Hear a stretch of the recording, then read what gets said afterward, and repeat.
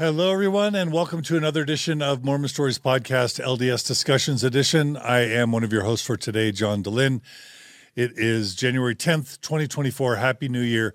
And we are excited to bring back in 2024 the LDS Discussion Series. For those of you who don't know what that is, this amazing co-panelist, Mike, put up a website called LDS Discussions a few years back, sharing his analysis of Mormon Church truth claims.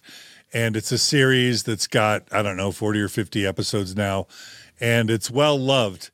And today we're going to be covering part 2 of a 3-part series on Joseph Smith's puppet or right-hand man in Nauvoo, John C. Bennett. Last LDS Discussions episode, we talked about the rise and fall of John C. Bennett and him acting as Joseph Smith's puppet in Nauvoo as mayor and as, head of the Legion and head of the university and all the different jobs that he had. Today, we're going to be talking about his involvement in spiritual wifery or polygamy and the scandalous question or allegation that he was an abortionist in Nauvoo, which speaks to this question of birth control and polygamy, and can even touch for some on the topic of, why didn't Joseph Smith have offspring if he had sex with his polygamous wives? And of course, one of the possibilities is that abortions were being performed. So we're going to look at the evidence and the data for that, and you can decide whether you think that's plausible. So that's what we're in store for today. We're so grateful to have you with us. And we're also grateful to have with us an amazing group of panelists. We have Mike, the original jefe of LDS Discussions. Hey, Mike. Hey, everybody. How's it going? Welcome back. Thanks for joining us. Yeah, it's nice to be back. And like I said last time, it's nice because Julia's put all this good work in, and so it's fun to be able to kind of be on like the side seat here and kind of watch it, because it's actually been helpful to me because I have not spent a lot of time on this. So this is fun. Yeah, well, it's great to have you. We also have Nemo back. Hey, Nemo. Hello. Nemo is Nemo the Mormon guy. Check out his YouTube channel. Officially the same age as Mike from LDS Discussions now. Just wanted to get that out there. We're both 27 years old. That's yeah. Yeah, Mike's 27. That's canon. That's canon now. If only Mike is 27 years old. Yeah, if only. I feel about triple that right now. All right. Well, glad to have you both back, and we're super excited to have as a new addition to our panel, and as a researcher who does a lot of great work for Mormon Stories, Julia. Hey, Julia. Hi. This is your series, so we're glad to have you. All right. And Julia, you're the one who was tasked with doing the research for this episode, so we're just really great to have you. And we've got lots of good feedback about you as a new panelist on the show. Oh, good. That's really good. So we're glad to have you.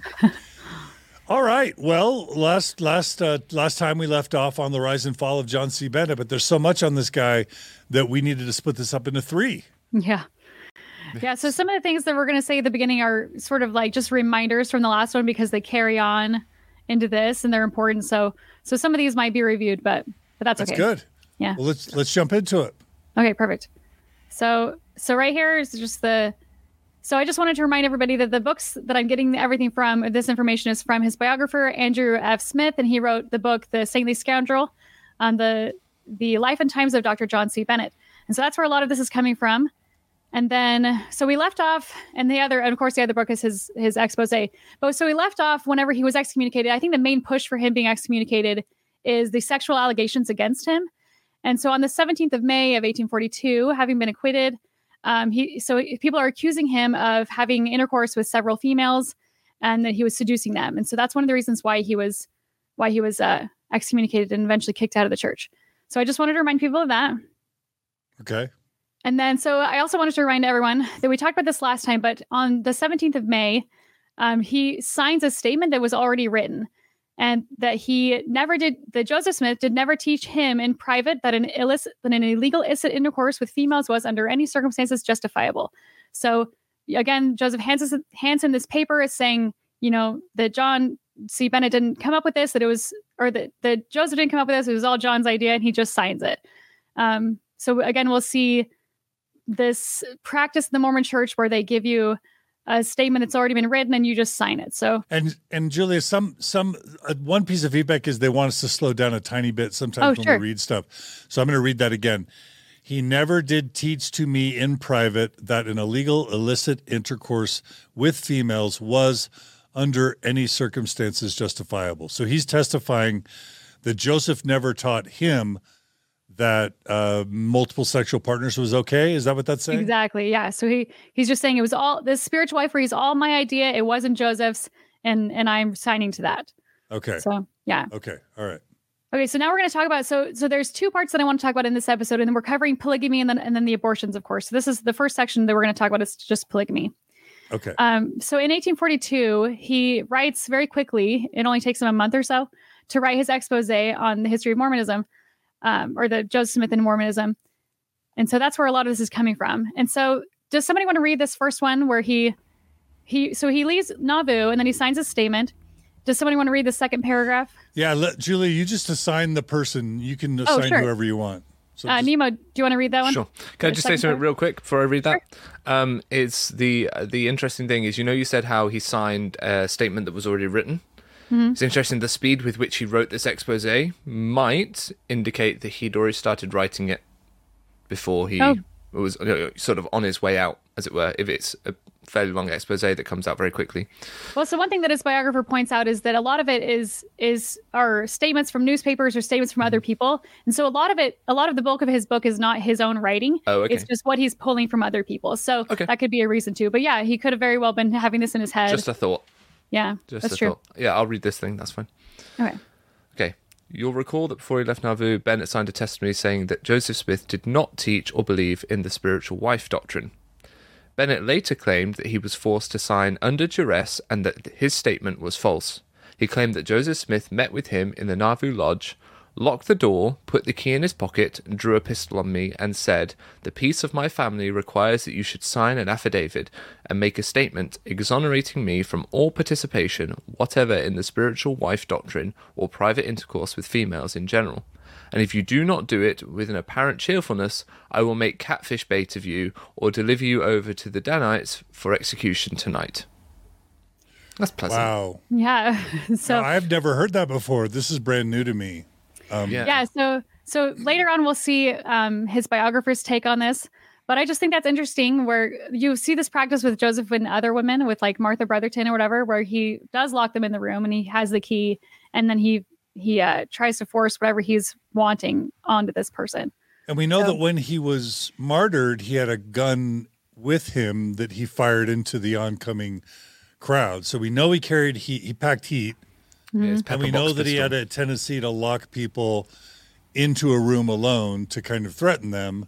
Mm-hmm. And we know the Danites are real. Mm-hmm. So, I mean, the components seem to be there. What do you think, Mike? I mean, I don't buy a lot of what John C. Bennett says, especially when he kind of gets into these stories, because I feel like this is someone... Like if you, if we did this in previous episodes when we talked about how Joseph Smith would take kind of like these little fragments of other writings and incorporate them into something he's working on. I kind of feel like John C. Bennett is taking some of what he knows to be true, like the Danites, and he already knows a story about Martha Brotherton being locked in the room. And I feel like maybe he's incorporating those in to make it sound more believable. I mean, I guess we'll never know, but this just doesn't, to me, this doesn't feel right. It feels like what we talked about last episode, where it's like if he was really planning to do this all along, it feels like these are opportunities he could have really pulled the trigger quickly if that was his plan. And I'm skeptical, but like you said, there are parts here that we know are true. Mm-hmm. Yeah. Okay. Yeah. That's good. We don't want to just accept stuff blindly just because it's critical. So it's good if you're skeptical. Bennett certainly is a scalawag, right? Right. And he tries to paint himself as a hero. So yeah. Yeah. That's in the first part, that was my takeaway, was like, at the end of the thing, it's like there's no heroes here. It's kind of like, you got Joseph Smith, you got John C. Bennett, and both of them we can show are doing some not great things, and they're also both doing some things dishonestly. And so I think you have to have the same kind of line of thinking you would with John C. Bennett that you would with Joseph Smith if you want to be consistent. And so that's kind of my take, where I'm like, it almost seems too good to be true if you are from the mindset of like someone that's trying to expose Joseph Smith at that time, it almost feels too easy. I don't know. Maybe that's just me, but that's kind of where I fall on that one. It almost reads. The only other thing I'll say is that Joseph was clearly hiding his polygamy and lying about it, and he certainly would have feared people finding out about it, and certainly Emma freaked out once she found out that he was doing it. So I mean, there is a lot that would support that type of scenario. Yeah, and that's the thing, right? Because, oh, sorry, go ahead, Nemo. No, I was just going to say, I guess the way I would look at it is I can believe the overarching premise that Joseph Smith kind of forced his hand into signing an affidavit. I'm just not sure I quite buy the very dramatic way in which he says it happened. Yeah. Okay. That's just it. That's just it. Because it's like one of those things where it's almost like it just seems too over the top. And like we talked about the last episode, Joseph Smith and John C. Bennett at this time, they're almost playing this, was it mutually assured destruction game right now? Mm-hmm. And so I feel like there probably is a lot of like threats going back and forth. Like, if you do this, I'm going to expose you. If you expose me, I'm going to expose you. All that. But the idea that he's going to go into a room, pull a gun on him, it just doesn't feel right. But that doesn't mean it didn't happen. It just means for me, without having something else to corroborate that, I'm a little skeptical. Okay, good. Yeah. All right. Well, viewers and listeners, that's the good thing. We don't want you believing any of us. You get to decide what you think is true. Yeah. All right, Julia, what's next? Okay, so we have that testimony, and then we'll go back to that in a second. But in the Warsaw Signal, so Thomas C. Sharp, editor of the Warsaw Signal, published in his paper on August 6th of 1842, he says, where was the necessity of procuring from Bennett an assurance of his purity? The truth is, no explanation can be given other than this, that Joe was fully aware that Bennett was in possession of the facts, which, if made public, would bring infamy on himself and the church. Innocent men do not generally attempt to justify themselves before they are accused. So I thought that was interesting. So he's of the mindset that Joseph was really trying hard to wash his hands of what Bennett was doing because he was guilty of that. Okay. Yeah. The one thing I would add to that, not that it's a huge deal, is that in May is when you start having those trials about John C. Bennett and spiritual wafer, which I believe is later in these slides. So from the Warsaw Signal's perspective, they might not know about those trial records because Joseph Smith is being accused in May very openly of teaching this. So in August, when John C. Bennett's starting to write this stuff, Joseph Smith's already being accused. So that's where it gets tricky. But I do agree that making him sign an affidavit is definitely trying to get Joseph Smith ahead of the story. It's just the timing is kind of confusing there as far as like, because this was written in August, so it's like a little after the fact. But, the point still stands that Joseph Smith absolutely is trying to get people to make sure that he's cleaning up that image that he's not engaging in polygamy when he absolutely was. Yeah, that's a good point of the timeline. Yeah. And so this next slide comes from his biographer. So you have, so Bennett's biographer, Andrew Smith, says that Bennett's actions after he originally testified that Joseph Smith was not involved in any way with spiritual wifery do not support the story that he was under duress. Bennett had remained in Nauvoo for some weeks after being excommunicated. Joseph publicly thanked him for his service as governor, and Bennett said publicly that he had nothing against anyone in the presidency. So what is this saying? Yeah, so here, he's just agreeing with Mike, where he's like, I really don't believe the story of him with the gun, with Joseph pulling the gun on Bennett, because he stays in Nauvoo. He's publicly thanked as the governor, and he's like, oh yeah, I have no problems with the leaders of the church. And so Bennett's actions don't really support it. Although, we know the story of Martha Brotherton did happen. He has a tendency of locking people in and giving them these already signed statements. But yeah, I think the part with the gun is just a little too, like, I don't think he would have feared for his life and stayed in Nauvoo for like 2 or 3 weeks after this.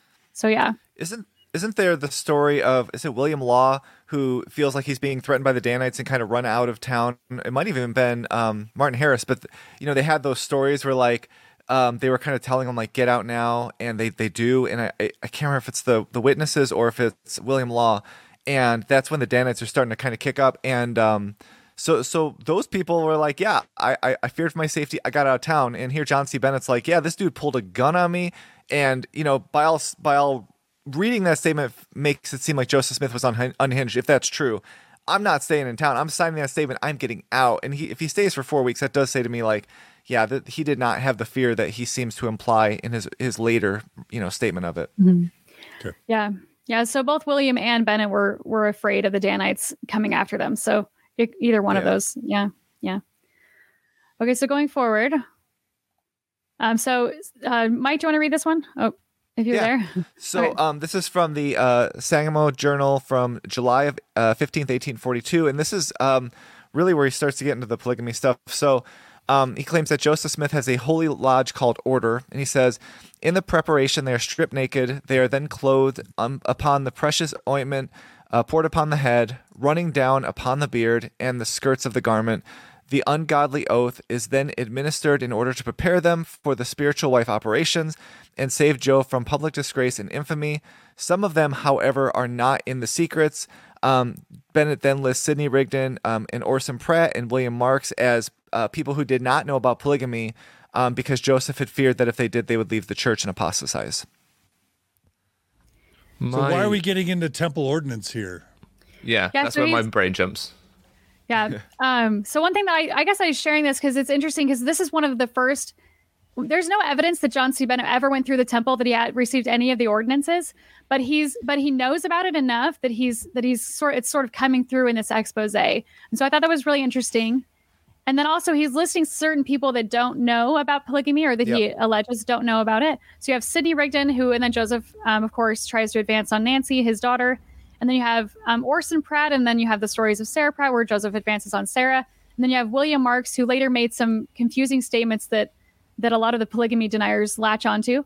Anyway, so I thought that was really interesting. So I guess I wanted to share this as like Bennett's sort of exposing some of the temple rituals, and he's not quite understanding them. And then he's also saying that some of the leaders did not know that Joseph was a polygamist. But then again, he could be using that essentially in the same way as this story with the gun to say, okay, well, here's a little bit of something I know about the way Joseph Smith operates and some of the secret parts. So I'm going to expose that and make it look like it's about polygamy and this sort of stuff. And he's really putting a finer point on it than maybe is necessary. Yeah, that's true. Yeah. I would. There is. I want to say it's called. They had it called like the High and Holy Order, and that was kind of like the secret circle that Joseph Smith was doing when he first started, kind of only giving the endowment to people almost like as favors. So it'd be for people entering into polygamy with him.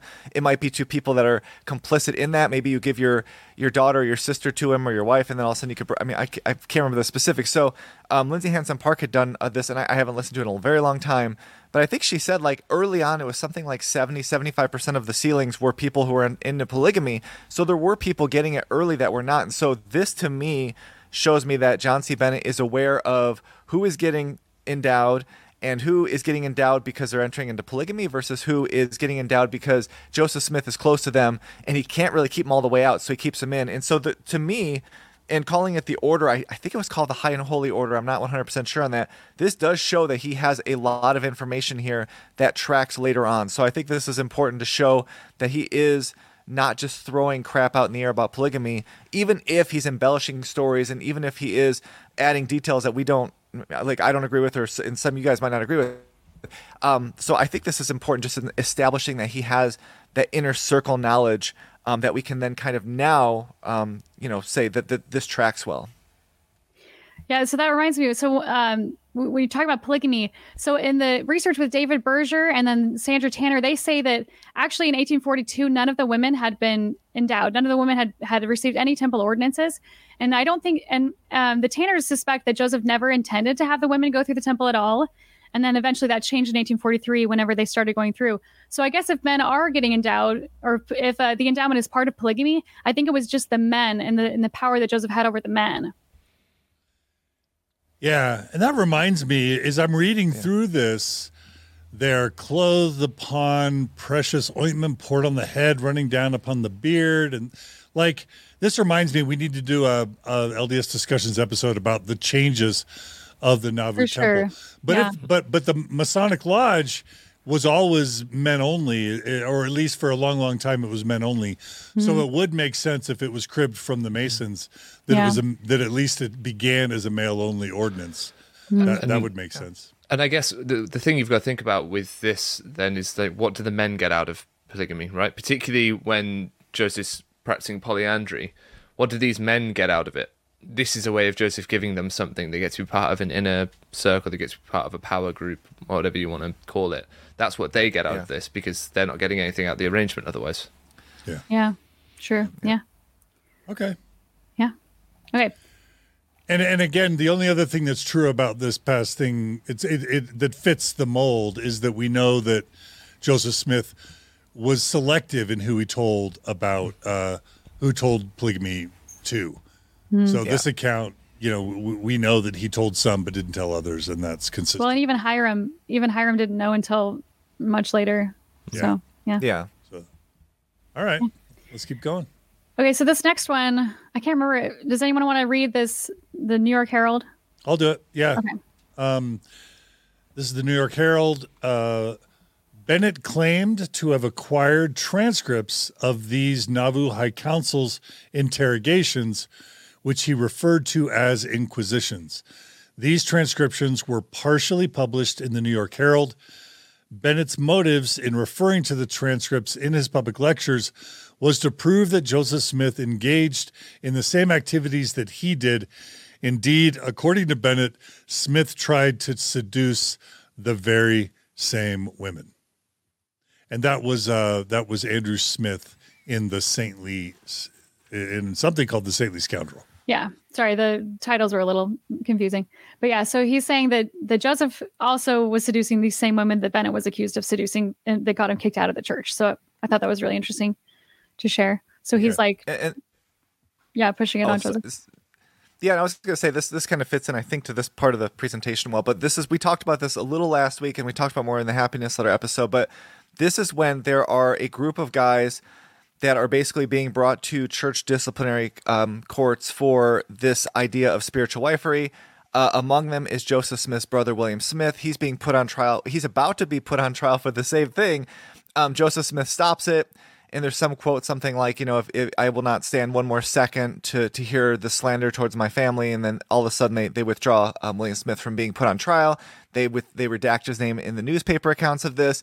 And the point is that during this trial, we have 3 different women who testify that 4 different men are all telling them that they were taught this principle directly from Joseph Smith. And John C. Bennett was accused of telling these women that Joseph Smith was already operating in that way already. And so this, whether I don't know for sure if he had the exact transcripts or what he had, but absolutely when John C. Bennett and William Smith, Joseph's brother, and these other, I think there's like 2 other men are being accused of this, Joseph Smith is already engaging in it. And so, yeah, this is a fair way to say Joseph Smith is doing the same thing. Now, there's probably differences in the way it's being presented, or maybe because Joseph Smith is the one, when he's approaching these women, he doesn't maybe have to give the hard sell that John C. Bennett does to say, hey, baby, it's okay, whereas, Joseph Smith, as we talked about in our episodes on that, was able to really leverage the idea that he's a prophet on these women to get them to submit. So the point is just to say that whether I don't know for sure if his transcripts are perfect from these interrogations or whatever you want to call them, but it does track that these women and the men accused are all saying that this came from Joseph Smith, and Joseph Smith was doing this at the same time, whether or not you want to call it polygamy, spiritual wife, or whatever you want to call it. Well, I think it's important that we recognize what it's being called, in that it's being called spiritual wifery, and that suits Joseph Smith very well, because it being called spiritual wifery means that later down the line, if Joseph Smith does have to make public polygamy, then what can he call it? Polygamy. That spiritual wifery, that was something different. That was something wrong, bad. My polygamy, good. Right? So it seems simple, but actually the fact that it was getting called spiritual wifery, the stuff that Bennett was doing, it was no different to what Joseph Smith was doing functionally. But giving it a different name makes it easier to ostracize and push away. I mean, it's sex with people that aren't your spouse. Yeah. Right? Yeah. Ultimately. Under the guise of some sort of religious justification. Mm-hmm. Yeah. Yeah. All right, Julia. Okay. So yeah, you guys have a whole episode about the Happiness Letter, so we don't need to go into a whole lot of information about that. And let me just take the time to remind everybody that these LDS Discussions episodes are available as their own podcasts. There's a YouTube playlist on the Mormon Stories podcast episode. And so you can watch. It's best to watch these things in sequence so that you can get the full story, because these things build. And I tell people that every episode. I'll tell you that right here in the middle. Go back and watch these things in order, and you'll get a lot more out of this whole series. And the Happiness Letter episode is definitely one of the most important ones we did.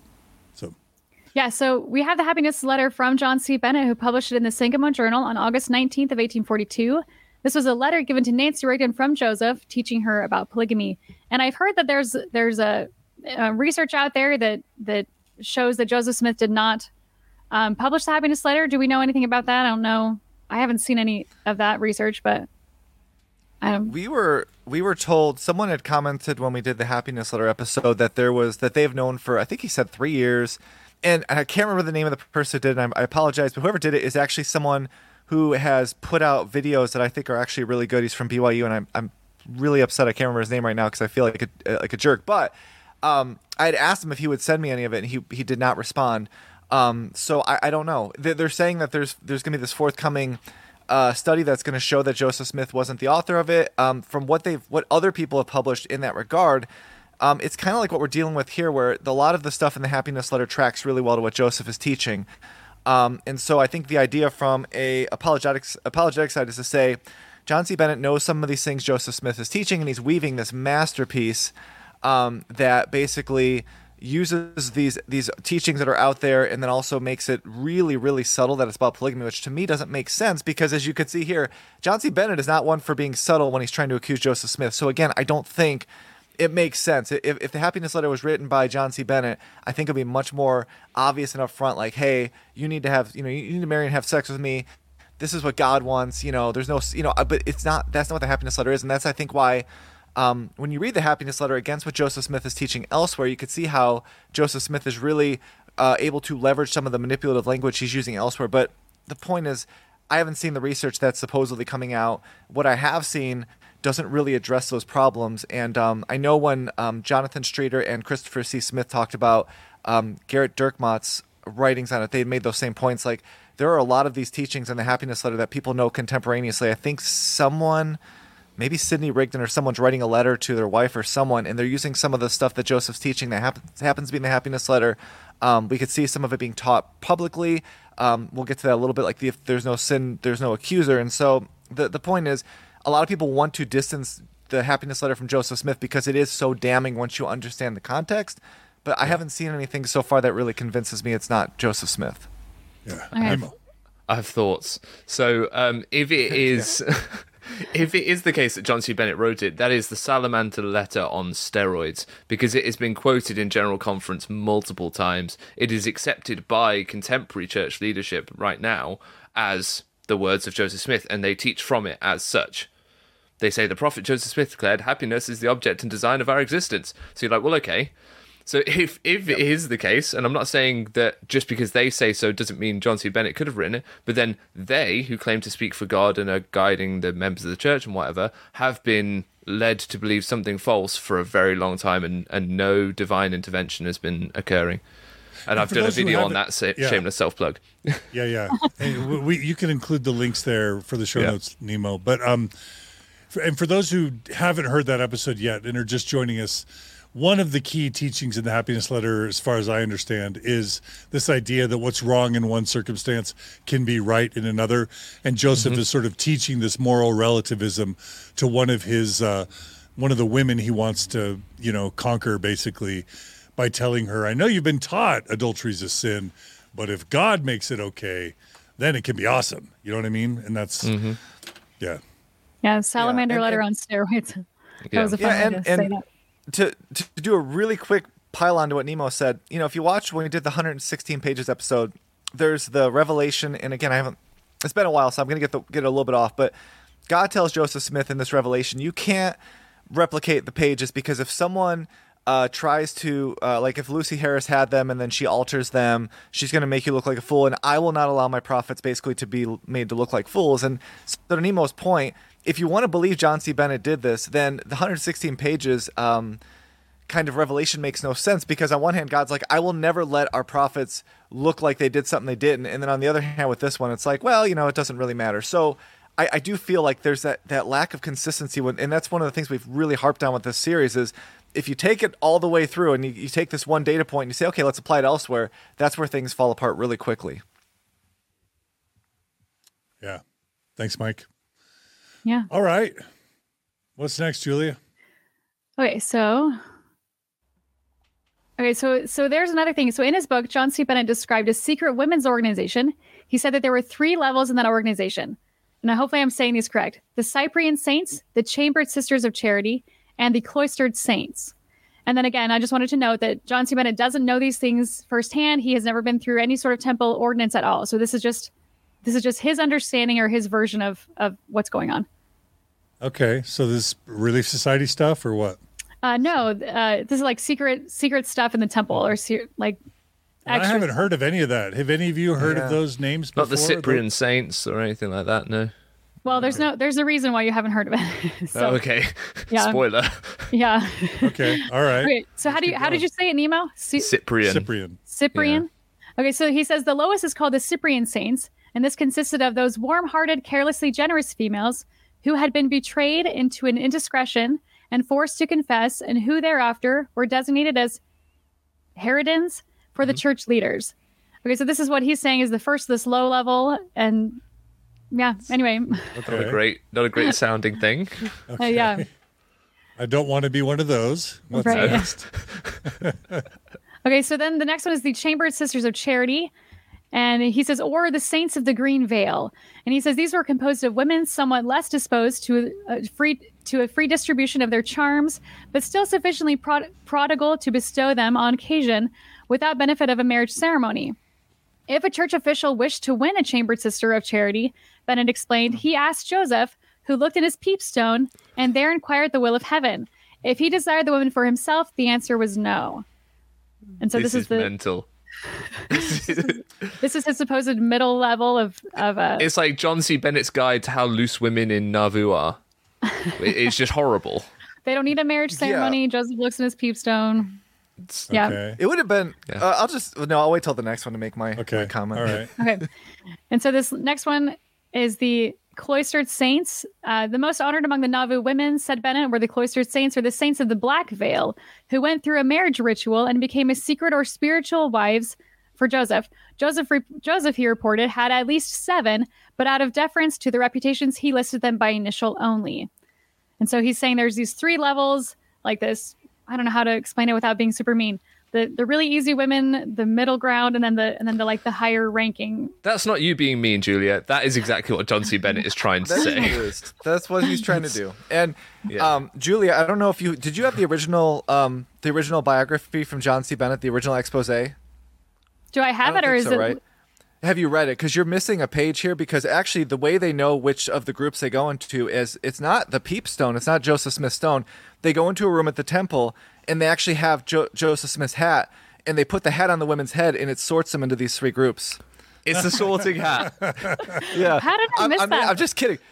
I'm kidding. I made that up. I was just saying, like, when I read this, all I'm thinking of this stupid Harry Potter reference, because this is, to me, this is so stupid. Like, I'm like, this is why when there are people who are like, like there are people like John C. Bennett's his hero, and you read crap like this, I'm like, no, he's not. John C. Bennett's a piece of crap. It's just, Well, we have right? Like, Mormon Voldemort here, so, John, tell us. How's that? Yeah, it's just, oh my, What's the bad one? What's the bad house? Slytherin. Slytherin. Yeah. So Slytherin is the cloistered. No, wait, is that the cloistered saints, or is that the? I don't even know. There's it's the like green veil, the black veil, and I can't remember if there's any veil for the first one. Nah, they don't need a veil. They're that black, easy, apparently. It's just yeah, that's just it. It's like it's like, seriously, it seems like you put a hat on. It's like, this woman is more than willing to sleep with many men. She is the cloistered saint. It's like, this is so dumb. So okay, so are you about to tell us that this is just him making stuff up? Is that what you're about to tell us? Please. Okay, all right. Yeah. Let's keep going. To some degree. Okay, so does somebody want to read this paragraph? You just tell someone. Mike, do you want to read this one? Mike? Yeah. In her book, Fawn Brody points out that it is impossible to judge the accuracy of Bennett's stories except for where they are supplemented by more reliable data. There is no other reference to the Cyprian saints, chambered sisters of charity, or cloistered saints in any available document, yet the cloistered saints roughly correspond to the system of plural wives Joseph had set up. Whether the others were Bennett's own secret ramifications of the plural wife system, or whether he simply made them up out of whole cloth to make his expose as lurid as possible, cannot be ascertained. Okay. So she doesn't say it's bunk, but she says it can't be verified. Yeah, so one thing that you'll notice if you read his expose is that he's really into names. He's really into like making groups. Like he talks about that with the masonry and stuff like that. He's just like, oh, we had this secret group, and the Danites had this club, and like he's all about that. And so this makes sense coming from his mind about naming them these things. But then Brody says, these are actually things that were happening. So maybe that's just his understanding with the. I can't remember what chambered sisters or cloistered. I can't remember. So there was like essentially a secret society of women that were entered into polygamy, which kind of makes sense because they're all in on this secret essentially. Right. So right. And it would make sense that if he and Joseph were doing shenanigans, that they wouldn't write him down at this point. That it could have just been things that he and Joseph said to each other, but that never have validation because they were never written down. But to Joseph nudge him, I'm thinking of calling them this. What do you think? And they're having that little conversation. Yeah, that sort of thing. But Mike's skeptical, which I like. We like skepticism. No, it's one of those things where this is why it's so frustrating, because you could tell John C. Bennett has an inside track on this stuff because he knows the women, at least, 7 of them that he's going to name that we now can look at and go, yes, Joseph Smith was married to them polygamously. So because we know that John C. Bennett has an insider's view. On the flip side, then you see stuff like this and you don't know what to make of it, because to me this just seems silly, because to Fawn Brody's point, you would think somewhere there would be some reference to these different things if they happen. I know the whole point of the temple is secrecy, and the whole point of masonry is secrecy. It seems so over the top to me that it's just really difficult. But at the same time, to Fawn Brody's other point, because he knows a lot of the details that do line up with other historical records that we have, it really makes it trickier. And so that's why I think, that's one of the things we've tried to do through this whole series is to say, look, we want to stick with at least for me, I want to stick with the data that is mostly corroborated by other sources. And in this case, to me, not only is it not corroborated, it seems so comically bad. So that's where I'm at. What's your take? Oh, go ahead, Nemo. I just want to make a quick, broad appeal to the ex-Mormon community, particularly, that you can learn a lesson from John C. Bennett. John C. Bennett knew enough to expose some of the bad stuff that Joseph Smith was doing. Didn't need to make stuff up. In the same way, we don't need hyperbole in our discussions about the wrongs that the church does, because it's self-evident enough as it is that there are bad things going on, so we can just talk about those factually. We don't need to be hyperbolic about these things, because it doesn't actually help. The truth is bad enough. Let's not erode our credibility by embellishing. Yes. Yeah. That would be my rant about that appeal. for an hour and a half. Yeah. Let's not, Mike. Julie, let's hear your take on all this. Oh yeah, I just he needed to sell his expose. We'll see this in part 2, but he lasts 2 years without any sort of other income besides his book coming in. So of course he wants to make a big splash with it, and so having these little things in there will help it sell. So I think that he falsified a lot of things. He's not a super credible witness, but at the same time, he got a lot of things correct. And like Fawn points out, is that a lot of these things were correct, and we'll see them here in a few slides. So I think my main thing about Bennett is don't dismiss him. He needs to be studied. He needs to not be dismissed. Yeah. No? Yeah. Okay. But take it with a grain of salt. Right. Yeah. Okay. All right. Next slide. Bennett's list. Okay, so on page 256 of his expose, Bennett lists 7 supposed wives of Joseph Smith. Joe Smith was privately married to his spiritual wives in the case of Mrs. A.S. by Apostle Brigham Young, and that of Miss L.B. by Elder Joseph Bates Noble. Then there are the cases of Mrs. B, Mrs. D, Mrs. S, Mrs. G, Miss B, etc., etc. Now, I know you're a nerd enough to where you went and looked up whether those initials corroborated with actual known wives, right? Yeah. So that's the next slide. Okay.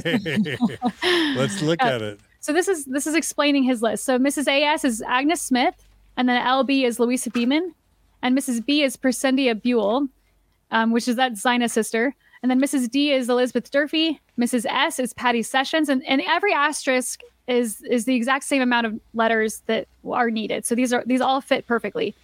And then Mrs. G is Jane Gully. And this is a woman I don't think she's in Todd Compton's book, but if you watch Mormonism Live, Bill Reel breaks that down really well of why he thinks that Jane Gully is one of them because of the land deeds. And so that's one that I think is really interesting. And then the last one on the list is Miss B. And Fawn Brody says that it was possibly Sarah Babson, but outside of Brody saying that in her book, I have no idea who Sarah Babson is. If anyone knows more, I tried looking her up on Joseph Smith papers and I couldn't find anything. So I don't know who this person is. So okay, so Nemo's got a book open. Is that in Sacred Loneliness? Yeah, that's in Sacred Loneliness. Just for visual reference.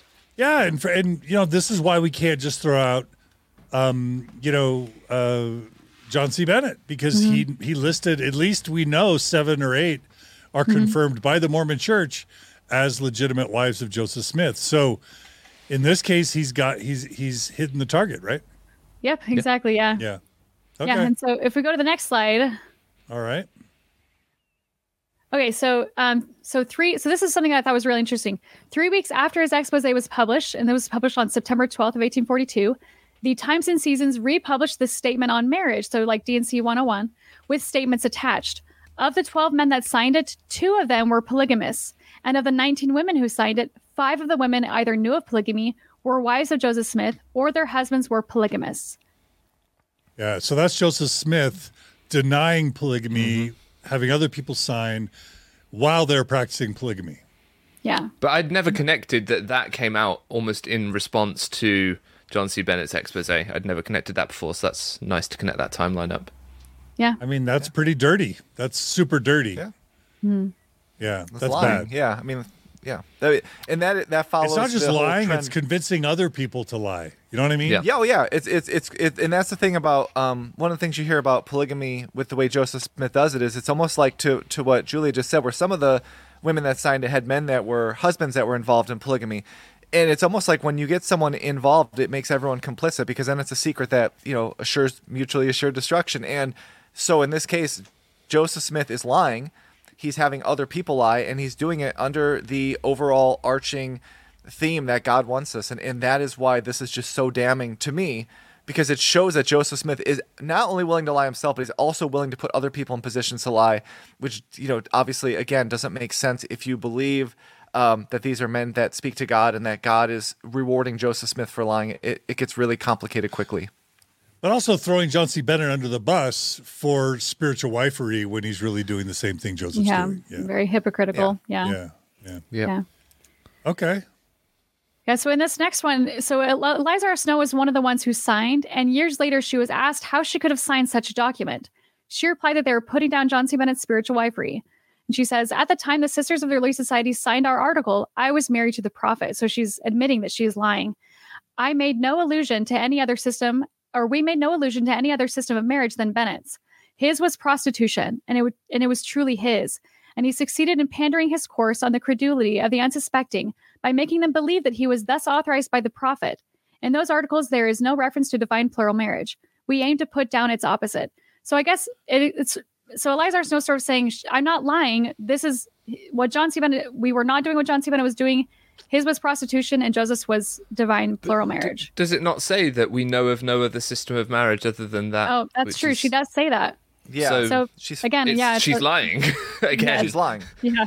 This is a lie. This is absolute garbage. And this is what happens when you have to convince yourself that you are doing something that is right when you know with every fiber of your being it's not honest and it's not right, because this, to Nemo's point, the statement she signed is not doing what she says it's doing here. And this is what happens when you are involved in a system with such, Joseph Smith used a lot of manipulation of God to get them to do things. And now you have to later on in life justify that because you don't want to admit you got it wrong. But this is a key insight into how people will justify these things to themselves, and I think it applies now to current church leaders. They will have similar thought patterns. When you challenge them on lies, they'll go, well, actually, what I was talking about was, and they'll try and redefine terms, or I think, who's it? Is it, just last name, Jonathan Streeter talks about how the leaders of the church say that they teach truth, not the truth, they teach truth, and truth to them can mean whatever they want it to mean. Because divinely inspired truth is a Mormonism. It's a Mormon term. So what's your take, Julia? What's your take, This is early apologetics. Yeah, that's what it sounds like. It just sounds like early apologetics to me. Yeah. Mm-hmm. Okay. Like trying to make it make sense to her. Yeah. Okay. All right. So I just wanted before we go show... on, that's again, sorry, just to bring this point home, that is the advantage of having it be called spiritual wifery and not polygamy. Because they can say no, spiritual wifery was bad, but polygamy, what we were doing, was fine. Right. Okay. Okay, so I just wanted to show in this way all the women that Joseph was married to. So at the time John C. Bennett was excommunicated, Joseph Smith had actually taken 10 polygamous wives, not the 7 that Bennett had suggested. So you have Fanny, Lucinda, and then, so I don't know if we need to list them all. Louisa, Zina, Presendia, Agnes, Sylvia, Mary, Elizabeth, Patty, Miranda, Nancy Johnson, and then Elizabeth Durfee. And so Bennett could have been correct of the 6 of the 7 women he claimed, and with the addition of Jane Gully. And if the identity of this last one was known, it would make it easier to, but every single woman he lists, essentially, he gets correct. So and it's possible Joseph had women Bennett didn't know about. Right. Yeah. Well, and Fanny Alger wasn't a wife. So, I mean, we did an episode on that, but like to that, you could almost take, like John C. Bennett wouldn't have known about that because that was before he even got there, and that was not a marriage. And, Louisa Pendleton, I think she was considered the first wife, but that's one that was before he really Louisa ramps Beeman? up. So, so a lot of people call Louisa Beeman the first wife, right? First plural wife, polygamous wife, whatever you call it. So really, if you look at it that way, John C. Bennett's got most of them. And, it really shows that he is an insider, whether or not, that, and that's why we have to then be skeptical, but also understand he's not coming out of this, just making stuff up out of thin air. Well, I think we established pretty firmly last episode that he was an insider. Almost too much so. Yeah. For those who didn't watch it, he was mayor, he was chief of the Legion, chief justice, quartermaster general, head of the university. Yeah. He was everything. And let's not forget, like, co-president of the church. Yeah. Yep. Yeah. Right. So I mean, standing in for Sidney Rigdon. Yeah. Okay. All right, Julia. Next slide is allegations against Joseph Smith. Okay, so in Bennett's expose, he tells several stories where Joseph Smith attempted to coerce women into being in a relationship with him. He tells the story of at least 7 other women. So he tells stories of Sarah Pratt, Emmeline White, Martha Brotherton, Nancy Rigdon, Catherine Warren, and the woman called the Widow Miller, and Melissa Schindel. And so he's saying there's 7 other women that he tried to coerce. So here's 7 that he did take into polygamy, and there's 7 more that he tried to take into polygamy. So maybe these people said no? Yeah. Well, I mean, the stories that he tells, the answer to Joseph is no. Okay. Yeah. All right. Now let's talk about Sarah Pratt. So it's hard to tell Bennett's story without telling some of Sarah's story as well. Does Nemo, do you want to read some of this? Sure. Yeah. Stephen H. Goddard and his wife Zeruiah stated under oath that Bennett had sexual relations with Sarah Pratt while she was living with them, while her husband was serving a mission. Tracks. When their testimonies were published, Sarah marched straight to their home and confronted them about it. Stephen reportedly ran out the back door when he saw her coming, and Zeruiah broke down in tears, saying that Hiram showed up with the affidavits already written and forced them to sign them, saying, "Joseph and the church must be saved." Mormon historian Richard S. Van Wagener concluded that the Goddard stories of Bennett visiting Sarah nightly in October were highly improbable. Jacob B. Backenstos also reported that Bennett had illicit intercourse with Sarah Pratt, but Van Wagener dismissed it as slander, as the months Jacob said Bennett had been visiting Sarah, Orson was actually home with her while she was sick and pregnant. So there's an alibi. Yeah. Is that right? Yeah. Julie, what's important about this slide for you? Well, so a lot of people say that one of the reasons why Sarah or Bennett are not trustworthy is because they had a relationship with each other. And so she's really upset that her friends are signing this thing. And so she comes into their house, and the husband runs out the back door, and she's like, well, so Hiram gave me this piece of paper and told me to sign it. And so that's why that was published. And so she's really, naturally, Sarah would be really frustrated. And then the historian Richard von Wagenen says this is that Bennett and Sarah were together is highly improbable. And then also Jacob's story doesn't make sense because the timeline doesn't match because Orson Pratt was home. Anyway, so just taking that off, people who say that Sarah is not trustworthy or that Bennett's not trustworthy because they were in a relationship, you can take that off the table because according to this historian and these other records, that didn't happen. Okay. All right. Okay, so in Bennett's story of Joseph Smith, Joseph Smith's advances on Sarah Pratt, he said that after her husband left on a mission, Joe ordered the bishops to restrict her in her allowance and reduce her to a state of absolute want and suffering in order to make her a more easy prey. Bennett claimed that Joseph asked for his assistance in obtaining Sarah Pratt as one of his wives, and he refused to help. And we see this happening. He asks Joseph. It's a practice of Joseph to ask men's help in obtaining women. So that makes sense. Although again, Bennett's trying to paint himself as a hero. So who knows if that's actually accurate? But so Bennett claimed that Joseph. Okay, yeah. So in fact, Bennett claims to have warned Sarah of Joseph's intentions. Bennett's story goes that Joseph took Bennett to Sarah's house anyway and asked her to keep a secret. Joseph said, "Sarah Pratt, the Lord has given you to me as one of my spiritual wives. I have the blessings of Jacob granted to me." And that's the language from D&C 132. Sarah gets upset and says she cares nothing for the blessings of Jacob and that one good husband was good enough for her. Bennett claims that Joseph went and visited Louisa Beeman for 2 hours after he left Sarah's. And I just wanted to note that Louisa Beeman had been married to Joseph Smith. What was the date? On April 5th of 1841. So like here he's advancing on this woman, and when she says no, he goes and visits one of his other wives, or like you pointed out that she was Louisa Beeman, or was seen as his first polygamous wife. So I just think that was as weird. If he was consoling himself, horny, right. And he went from wife to wife. That's how I'm seeing it. Yeah. Forgive the graphic nature of it. And if you want more details on how Joseph Smith used to use men to get access to other women, we did an episode all about that. I believe Sam Shelley was on that one as well. But we should put the link to that in the show notes because we went over Joseph Smith's essentially sex trafficking. Oh, yeah. Right? Mm-hmm. Yeah, for sure. Yeah. And Todd Compton's book, again, with the In Sacred Loneliness, he talks about how Joseph, it was a practice of his to use an intermediary. So I don't know whether Bennett was. He claims he was, and we just know that it was a practice of Joseph's to do that. Okay. Yeah. So, yeah. I mean, because Joseph Smith used women, too. I mean, basically what Joseph Smith would do is he would find someone that the potential target, potential wife, whatever you want to term that, trusted, and they would send them to try to convince them to do this. You know, again, we just don't know if John C. Bennett actually did this, or like Julia said, John C. Bennett's going to phrase this to make one, himself look like the hero, and two, to make Joseph Smith look as despicable as possible. So, you know, we could even have something where he does tell Sarah Pratt, you know, you need to marry me. And then at the same time, maybe she rejects him and he just goes home. But that little detail just makes, you know what I mean? So so we know parts of this are true. It's just hard to determine kind of how much of the overarching story is correct. It's worth mentioning that people often say that, you know, if D&C 132 is correct and that the purpose of polygamy was to bear the fruit, to bear bodies for the souls of men, then why did Joseph Smith marry these older women? And I think to the point about using women also is that some of these women became very useful in coercing the younger girls. Yep. Exactly. I think there were three that we know of that he was using to go around and kind of recruit or convince, whatever phrase you want to use there, to get women to agree to marry Joseph Smith. And they were the older ones going to the younger ones, almost like a mother figure, which makes it grosser to me, but that's what it was. Yeah. Yeah. Very true.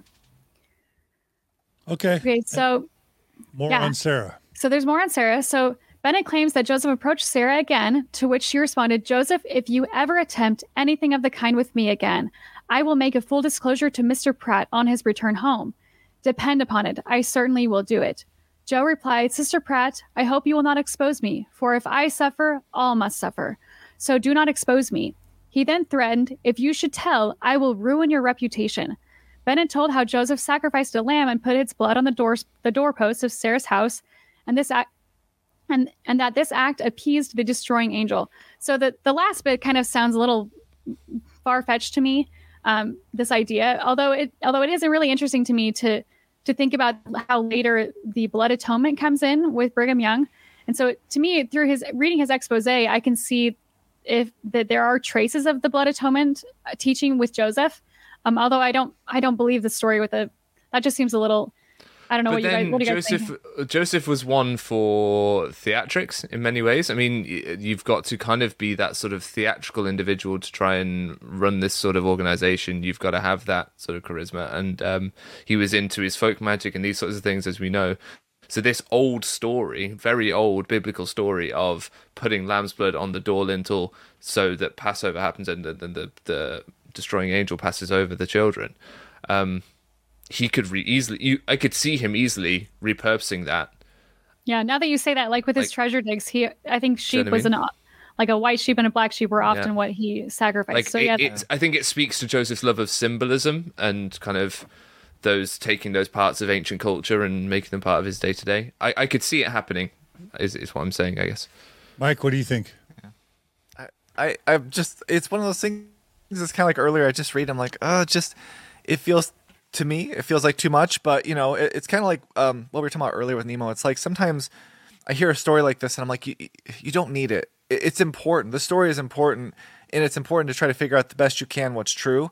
But like to what Nemo was saying earlier, like we have so many issues. Like I feel like sometimes getting into like a story about blood on a doorknob, to me, it's not that it's not important. It's just, it doesn't make sense to me. And so to me, I'm just like, I don't even want to really deal with it because I don't think it's necessary. But, to all of your points as well, we do have all of these stories where, Joseph Smith has gone after people who go after him publicly. So I believe he would do that. And with the happiness letter, he has the newspapers, or I shouldn't say, we don't know that he did it specifically, but the newspapers he's in charge of are publishing things calling Nancy Rigdon basically a whore. So yeah, we know that Joseph Smith retaliates against people who speak out. Blood on a doorknob just seems a bit much for me. And that's our next slide, right, Julia? Yeah. All right, let's show it. Oh crap! No, do you want to read it, Mike? Yeah.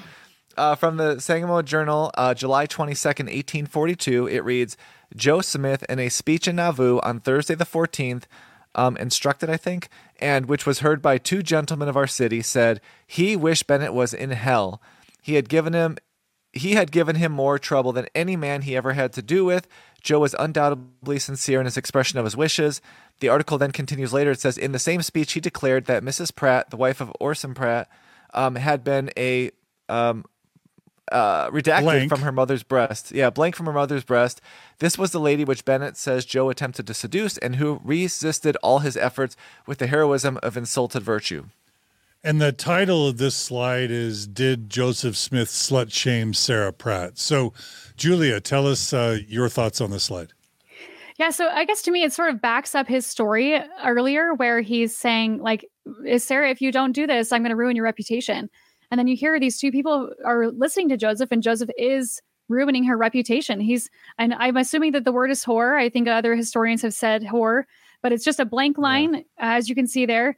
She's a blank from her mother's breast. And so he's saying this publicly to all the church members. And again, Joseph will do this to other people who leave the church. He will just say, and we see that practice now where when people are kicked out of the church, people will say not true or very unkind things about people. So yeah, so this just kind of gives credibility to what Bennett was saying earlier. Yep. And it's backed up by the Nancy Rigdon thing too, because that's the same thing that happens to Nancy Rigdon, although I think that's more done by people connected to Joseph Smith and the church as opposed to Joseph doing it on the pulpit. Yeah. It gives me kind of he doth protest too much vibes in that he is trying to distance himself from these sorts of activities, and so is being very condemnatory. And it shows a very unchristian streak that is kind of developing in Joseph in that sense, and that continues through to the modern church now of condemning people and saying these things about people, horrible things about people that either disagree with you or that you feel like their actions are immoral or whatever. And you're like, well, what did Jesus do with the woman brought to him in adultery? Told her to go away and sin no more. That could have been the attitude Joseph taken if he really was worried that she wasn't being a virtuous woman, but instead he chose to put her name out there in public and condemn her publicly and say horrible things about her, which... Well, do you know knowing what I mean? that he's in this position of power, propositioning vulnerable women and other men's wives and even teenage girls. Well, exactly. That's the point. He has to slut shame the people who decline his advances in his position of power is just particularly heinous. And I remember Richard Bushman in an interview said that one of his takeaways from learning about Joseph Smith was that he didn't end up liking him that much. Now, I don't know if that's what Richard Bushman would say today, but I think I remember Richard Bushman, faithful Mormon historian, say that at least some of what he learned about Joseph Smith made him not like Joseph very much. And this I think a lot of people go through that phase with Joseph Smith. A lot of people, as they start to learn about a lot of this stuff, they're like, well, I still believe he's a prophet, but they will go down the flawed man argument because it's hard not to see, regardless of what you believe about him as a prophet or not, it's hard not to see a deeply flawed man when you hear these sorts of things. Yeah. Yeah, Todd Compton's book did that for me, where it's like it shows you a different aspect of Joseph that I had no idea was a thing. I was totally unaware of his attitude and things. So yeah. And Julia, the next slide is Fawn Brody commenting on this? Or is this a different? Yes. So she's talking about, so in her book, No Man Knows My History, Fawn Brody writes, Mrs. Pratt, Sarah Pratt, never published a statement on her own, but in later years, two men obtained interviews with her. One, Joseph Smith's eldest son, quoted her as saying, "No, Joseph, your father never said an improper word to me in his life. He knew better. There is no truth in the reports that have been circulated about him in this regard. He was always the Christian gentleman and a noble man." So she's denying it. But one thing that's interesting is there's another guy named, this is Wilhelm Ville or whatever. He says in his book, In the Mormon Portraits, he quotes her as mentioning Joseph's dastardly attempt on me. And there was serious trouble between the prophet and Orson Pratt after the latter returned from England. Mrs. Pratt was subject to an intense smear campaign, and the couple nearly left the church. And this is, again, that's from Fawn Brody's. So she's saying Sarah Pratt later denied that Joseph did anything, according to this Joseph Smith's eldest son. And then in Mormon Portraits, that he did, of course, do this thing. And then, so to my knowledge, Orson Pratt and Sarah Pratt were excommunicated from the church and later rejoined on January 20th of 1843. So just for a short period of time. And Orson was reinstated as an apostle. It's unclear if Sarah was excommunicated with Orson in 1842, but she was later excommunicated in Salt Lake on October 4th of 1874 for apostasy. Do we know anything about that? If we talk about it later, somebody, if you go to the next slide, I think is she talks about. Oh, actually, hang on. I wanted to pause for a second. So I guess a question people could ask is, why would Sarah Pratt deny that Joseph Smith made these advances on her? He publicly slut shamed her. He was like all these things are happening. I guess the happiness letter was Nancy, but like there's a lot of problems with Sarah denying it. Anyway, but there's another character who also denied polygamy, and this is Emma Smith. So despite having been a participant in 4 of Joseph Smith's plural marriage unions, the Partridge sisters and the Lawrence sisters, 36 years later, in an interview by her children in 1879, Emma Smith denied that Joseph Smith was a polygamist. There was no revelation on either polygamy or spiritual wives. There were some rumors of something else of the sort, which I asked my husband. He assured me that all there was of it, that in a chat about plural wives, he said, well, such a system might possibly be if everybody was agreed to it and would behave as they should. But they would not. And besides, it was contrary to the will of heaven. No such thing as polygamy or spiritual wifery was taught, publicly or privately, before my husband's death, that I have now or have ever had knowledge of. Question: did he not have other wives than yourself? Answer: he had no other wife but me, nor did he, to my knowledge, ever have. Her son Joseph pressed: did he not hold marital relationships with women other than yourself? She answered: he did not have improper relations with any women that ever came to my knowledge. So according to that one, she's denying it several times right there. And so I just think that's interesting, where even though she was present for 4, she's still denying that he was a polygamist. And so Sarah Pratt. Sorry, I was gonna say, and then context though is this is about the time where there's been the schism. They've stayed behind. Brigham Young's lot have gone off, and so one of the ways that they can distinctly distinguish themselves as proper and correct and blame everything on Brigham is to say that, well, he started polygamy, we never did it, and she can deny it outright to try and lend legitimacy to her son's claim to be the next prophet. Yeah, true. Yeah, and that's just Emma. I guess bold-faced lies on Emma's part, which just shows that there was a lot of shadiness going on. If Emma was his wife and he's lying, if she's lying about all this stuff when we know that she knew, it just shows just shadiness all around, right? It's like when Eliza R. Snow we just showed that she was lying too when she signed that. I mean, I want to give Emma the benefit of the doubt and say it could be something along the lines of, she went through this ordeal of having Joseph betray her constantly, sexually with other people, and she's almost to the point of blocking it out of her mind and just denying it and saying, no, that didn't happen, wasn't a thing, and she's just flat out denies it to herself and others because it's painful. I don't know. It's purely speculative, that's but what I thought too. That's a kind reading into it rather than maybe the other thing I was suggesting, which is she's lying to try and shore up her son and her part of the movement's position. So your view, Mike? No, I tend to want to be more on the side that Nemo's taking, which is just to say, when you go through horrible things and you're you know your husband's cheated on you, whether or not you justify that through, God or not. And then you have this chance with your family to try to tell your side of the story and to try to shape that narrative because you don't want your husband to be remembered as someone who had, dozens of wives on the side. I think that there is that motivation there that isn't necessarily her, sitting around going, oh my goodness, I have these idiots fooled. I think it's more just that's who she wants people to remember, not just Joseph for, but more importantly, in my opinion, her family's name for, because that's all she has left after Joseph Smith is killed. So for her kids and all that, you want them to remember Joseph Smith as someone that he wasn't, because, you don't want them to know all of the bad details. And so I guess that is a more charitable view, but that's kind of how I fall too. Yeah. Yeah. Well, it's rough stuff.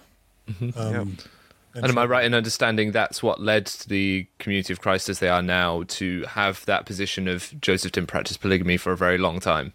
Was off the back of this, right? Until they changed that they confronted that in the 60s or whatever, I think. Yeah, because of how Emma did not talk about it. And told her kids. Yeah.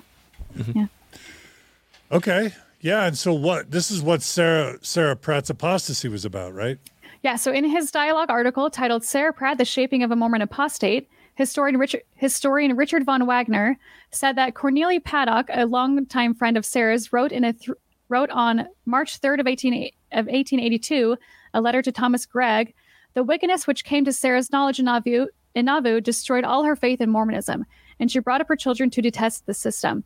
And so, according to this one, she was excommunicated later in Salt Lake. It sounds like she just never really had, lost faith in 1842 and then just sort of kept with it because of her husband standing in the church.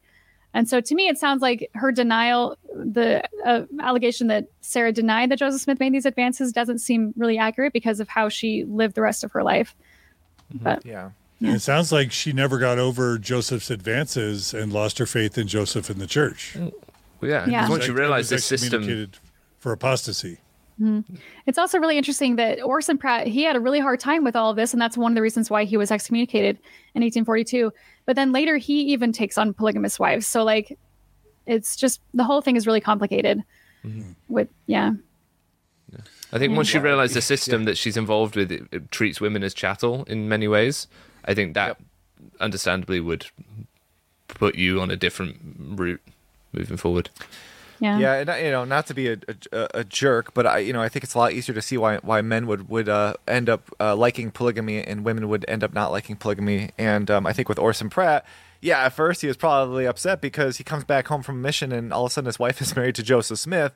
But then you realize you could get other women who you could take your pick with, and I think we covered more Orson Pratt quotes back in our episodes on that. But I think to give a little bit less charitable view to Orson Pratt, I could kind of see why he all of a sudden would later on be like, I guess I could do this too, So that's the messiness and the ugliness of polygamy for sure.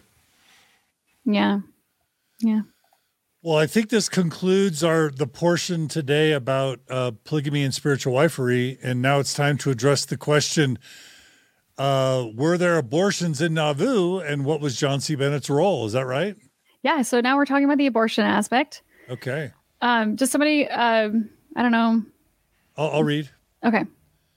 So the slide says Nauvoo abortions. This is from Wilhelm Weil. He writes, quote, "All decent people in Nauvoo," says Mr. K, "regarded Bennett as a perfect scoundrel. And he was the prophet's Pylades." Is that right? Pylades? I think so. "Was with him day and night," Mr. Webb says. "He was a very small, villainous-looking man. I hated him from sight. Ambition and women filled his soul." That's on brand.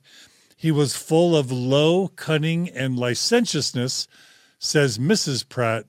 "Several well-informed witnesses tell me that," here's the important part, he used to promise abortion to those females that objected to the blessings of Abraham on the ground of fear of the consequences.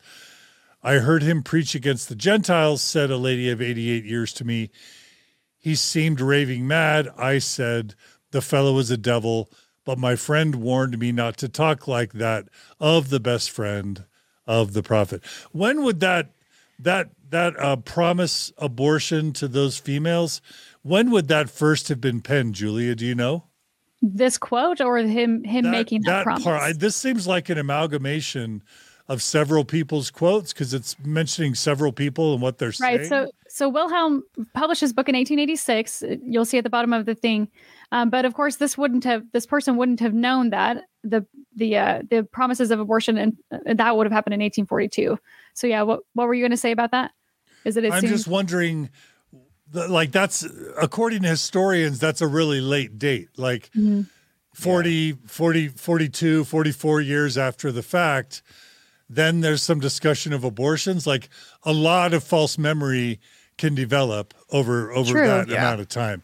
And so I'm asking you, is this quoting an earlier source, or are you telling me that the first mention of Nauvoo abortions doesn't appear until the mid 1880s? No, this is definitely not the first one. If we go to the later slides. So I just wanted to pull this one out because like I like the description of John C. Bennett. He's a small villainous looking man. The picture that you've seen of John C. Bennett, that's the only one that exists. And so I thought that was a fun idea, but also somebody's calling him the best friend of the prophet, which of course we talked in the last episode of the rise of John C. Bennett and how close he was with Joseph. And then this allegation of course, abortions and how he how he promised women. So I just like that quote because it paints it into context. You're framing a character, characterization of John C. Bennett. But it's definitely not the first time Nauvoo was discussed. So maybe I should have put it in order of publication. But that's fine. Yeah. Pallades is a character from Greek mythology as well. I don't remember any of the details, but that's where that is. So okay. All right. Well, let's go to the next slide.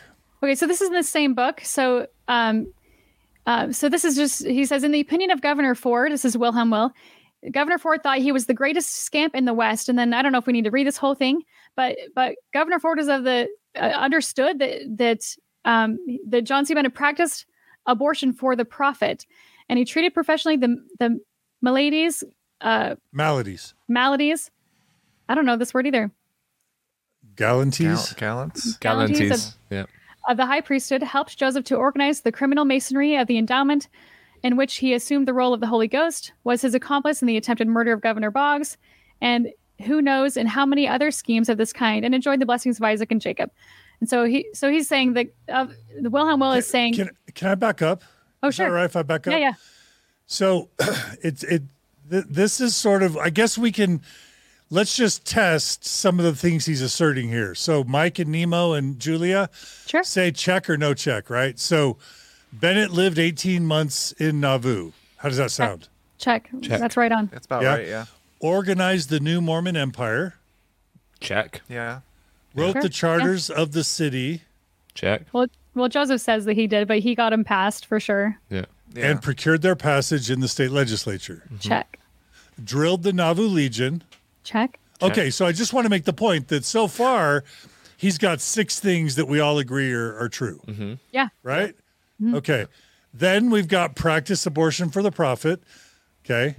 That's the big question here. Mm-hmm. And then he goes on, treated professionally the maladies, galanties of the high priesthood. Does that mean he was a doctor? I think so. He was a doctor to the respectable folk of the city, so the important people. But is that a check? Can we say check on that? Did he play the role of a physician? Yeah. Okay. I think he did. And then helped Joseph to organize the criminal masonry of the endowment. Is that a check? Well, yeah, because he introduced masonry to Nauvoo, right? Okay. Yeah. I think so. In which he assumed the role of Holy Ghost. I wonder if that's like a role in the temple, like there's Peter, James, and John, and Lucifer. Yeah. In the early endowment, maybe. Maybe. And then was his accomplice in the attempted murder of Governor Boggs. Now, I don't... Certainly, John C. Bennett thought that was true. Mm-hmm.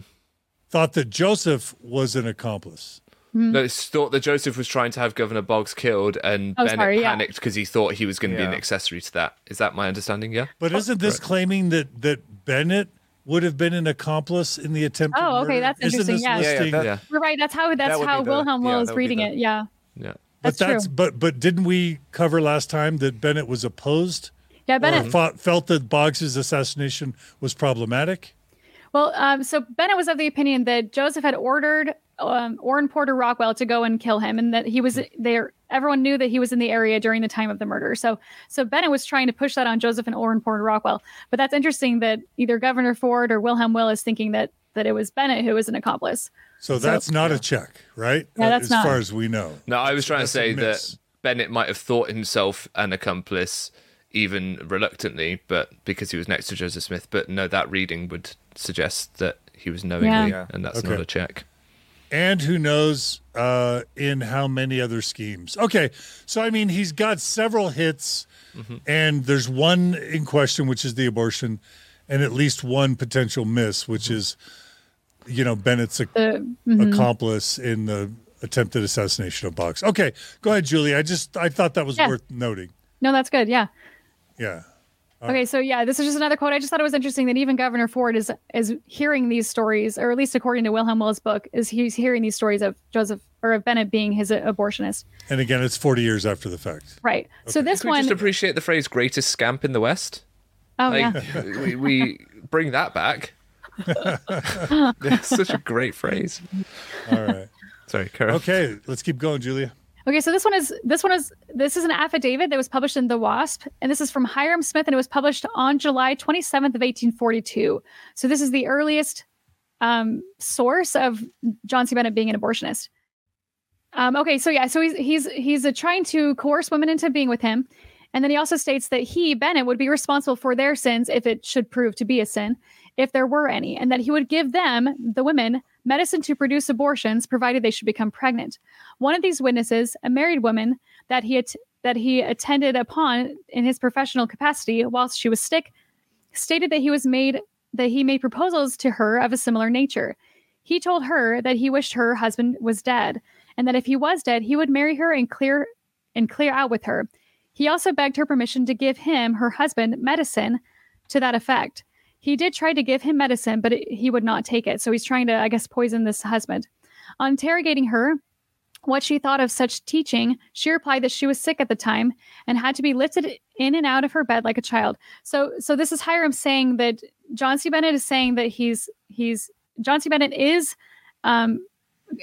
coercing women or eliciting this with women, and then he's like, oh yeah, and it's totally fine, and I'll take any blame for it if it's wrong, and if you become pregnant, I'll just give you an abortion. So Julie, if it's okay, can I restate what I'm just hearing here? That sure, yeah. According to Hiram Smith, Joseph Smith's brother, he signed an affidavit published in 1842. This was while it was going on, not 40 years later. Hiram Smith is signing an affidavit that John C. Bennett seduced women and taught them that it was okay to have abortions if no one knew about it. That's immediate and a very close and credible source, unless he's lying, right? Well, right. My question then is, what part of this would be part of the attempts to discredit John C. Bennett? And did Hiram write this affidavit, or was it put in front of him to sign as someone to back up Joseph in the "let's all get rid of John C. Bennett's credibility" campaign? Because if we're going to apply that sort of thinking to other things, we have to obviously be consistent and apply that potential possibility. That's what I was going to say. Yeah. Anything else, Mike? Well, I was just going to, in this particular one, it does feel like what Nemo said, that Hiram Smith is now giving an affidavit basically recapping the ones that the women gave in that trial that we had kind of mentioned earlier, where there's multiple women who are being told by men, including Joseph Smith's brother, that they were taught by Joseph Smith that this was okay. And so just as like if you want to apply, like I would apply more skepticism to John C. Bennett's expose, I apply more skepticism here because Hiram Smith now is trying to get out ahead of the story and basically to poison the well against anything John C. Bennett says. So there is motivation on his end to definitely add in details as well, and also to do the things that Joseph Smith is being accused of. That's that thing we've talked about where it's like when someone accuses someone of adultery in the early days of the church, they immediately get accused of doing it themselves. And so there's just a lot of stuff here that it's hard to know exactly. I don't think in the trial records they mentioned John C. Bennett saying that he would give them abortions, but I'm not 100% sure on that. Okay. All right. But I mean, for someone who's just trying to figure stuff out, a believing Mormon's going to trust Hiram Smith because he's Joseph's brother and died with Joseph and has no reason to doubt Hiram Smith would be lying, right? So a believing Mormon should believe that John C. Bennett performed abortions in Nauvoo, or at least taught that abortions were okay. Yeah, except for in order to defend Joseph, Hiram may lie. Because obviously he loved his brother. A believing Mormon is not going to think Hiram would lie to defend Joseph. But a believing Mormon is going to have to at some point come to conscience the fact that these people were able to lie and did lie, because there are other well-documented facts of them lying. Yeah. So that's kind of the point, is like in that environment then we have to conscience the idea that they could lie both for the case that John C. Bennett was performing abortions and against it, because what it completely acknowledges is the existence of abortions and the knowledge of the existence of abortions during the Nauvoo time period. Yes. Yeah. By people living in Nauvoo close to Joseph, right? Mm-hmm. Yeah. Yes. So I think a lot of Mormons would grow up thinking abortions might have been a later invention, and that there's no way that abortions were thought of and existed in Nauvoo, in God's holy city, right? Yeah, and if it's okay, I mentioned this in our first episode on this stuff, but Lindsay Hansen Park did a Year of Polygamy episode, I think like 2 months ago, and it covers abortion in Mormonism, and it's really interesting. It's with Amanda Hendricks. I think I'm getting the name right. And they talk about how there's an ad in the Nauvoo Neighbor in 1845. Now, to be fair, this is after this happens. They talk about all the different uses of Indian herbs. That's their wording. You could say Native American herbs, whatever. And one of them is a squaw root, which has been used throughout that entire time to cause abortions, and that is blacked out in the ad. And so the point they were making, and Lindsay Hansen Park was making this a lot, is that these doctors at the time knew how to give women abortions, especially early in the pregnancy, by using these herbs and these oils like castor oil to induce basically early labor, which would effectively be like induce an abortion. So one of the points they made was, we sometimes, at least I did when I first read this stuff, I thought, and Julia has a slide on this, that abortions then are like this, the same way you think of it now, where they have like a medical device that they pull out a kid with. But when these women were trying to control their menstrual cycle, they were using these herbs and these oils to make sure that their periods were regular. And when they were not regular, they could then do that to basically get it back on track, which would basically be to induce an abortion. It would almost be like one of the ways they described it was almost like you take some of these things almost like a morning after pill today. And this is not meant to be a discussion on the politics of abortion. It's just to say it was thought of much differently then. And one of the things that Lindsay had mentioned is there's a speech that Heber Kimball gives. Now, he gives this in Utah, but he talks about how when before he converted to the church, so obviously this is before this time, that abortions were as common as for wheat to grow. And the point of saying that is that people then thought of abortions differently, and they also were not they were done with a lot of herbs and stuff that the midwives knew how to do them, the doctors knew how to do them. And so if you want more details, definitely check out Lindsay Hansen Park's Year of Polygamy podcast on that. But I think to me that gave a much different light on what we're about to cover, because I always think of John C. Bennett and abortions as like being on like a surgical table with all of that kind of stuff. In a lot of cases it wasn't, and these doctors all knew how to induce abortions without that equipment. And so in the case of John C. Bennett or any of the doctors in Nauvoo, they would have been aware of these different ways to get women back on track on a menstrual cycle if they were to accidentally get pregnant in a polygamous marriage. And that, to me, is a much different picture than the way I think we think of it in a modern lens of what would an abortion look like in Nauvoo. So I wanted to point that out now, because I think we don't want to look at it that way, because from a apologetic view, you want to be like, well, how did John C. Bennett have like this secret medical ability and no one knew about it? But on the other hand, doctors and midwives knew about these tactics back then. And so someone like John C. Bennett would be aware, and that would also be beneficial to people who were involved in these secret polygamous marriages as well. Whether or not John C. Bennett did it on behalf of someone, I think that's an important element to mention here. All right. Julia, what were you going to say?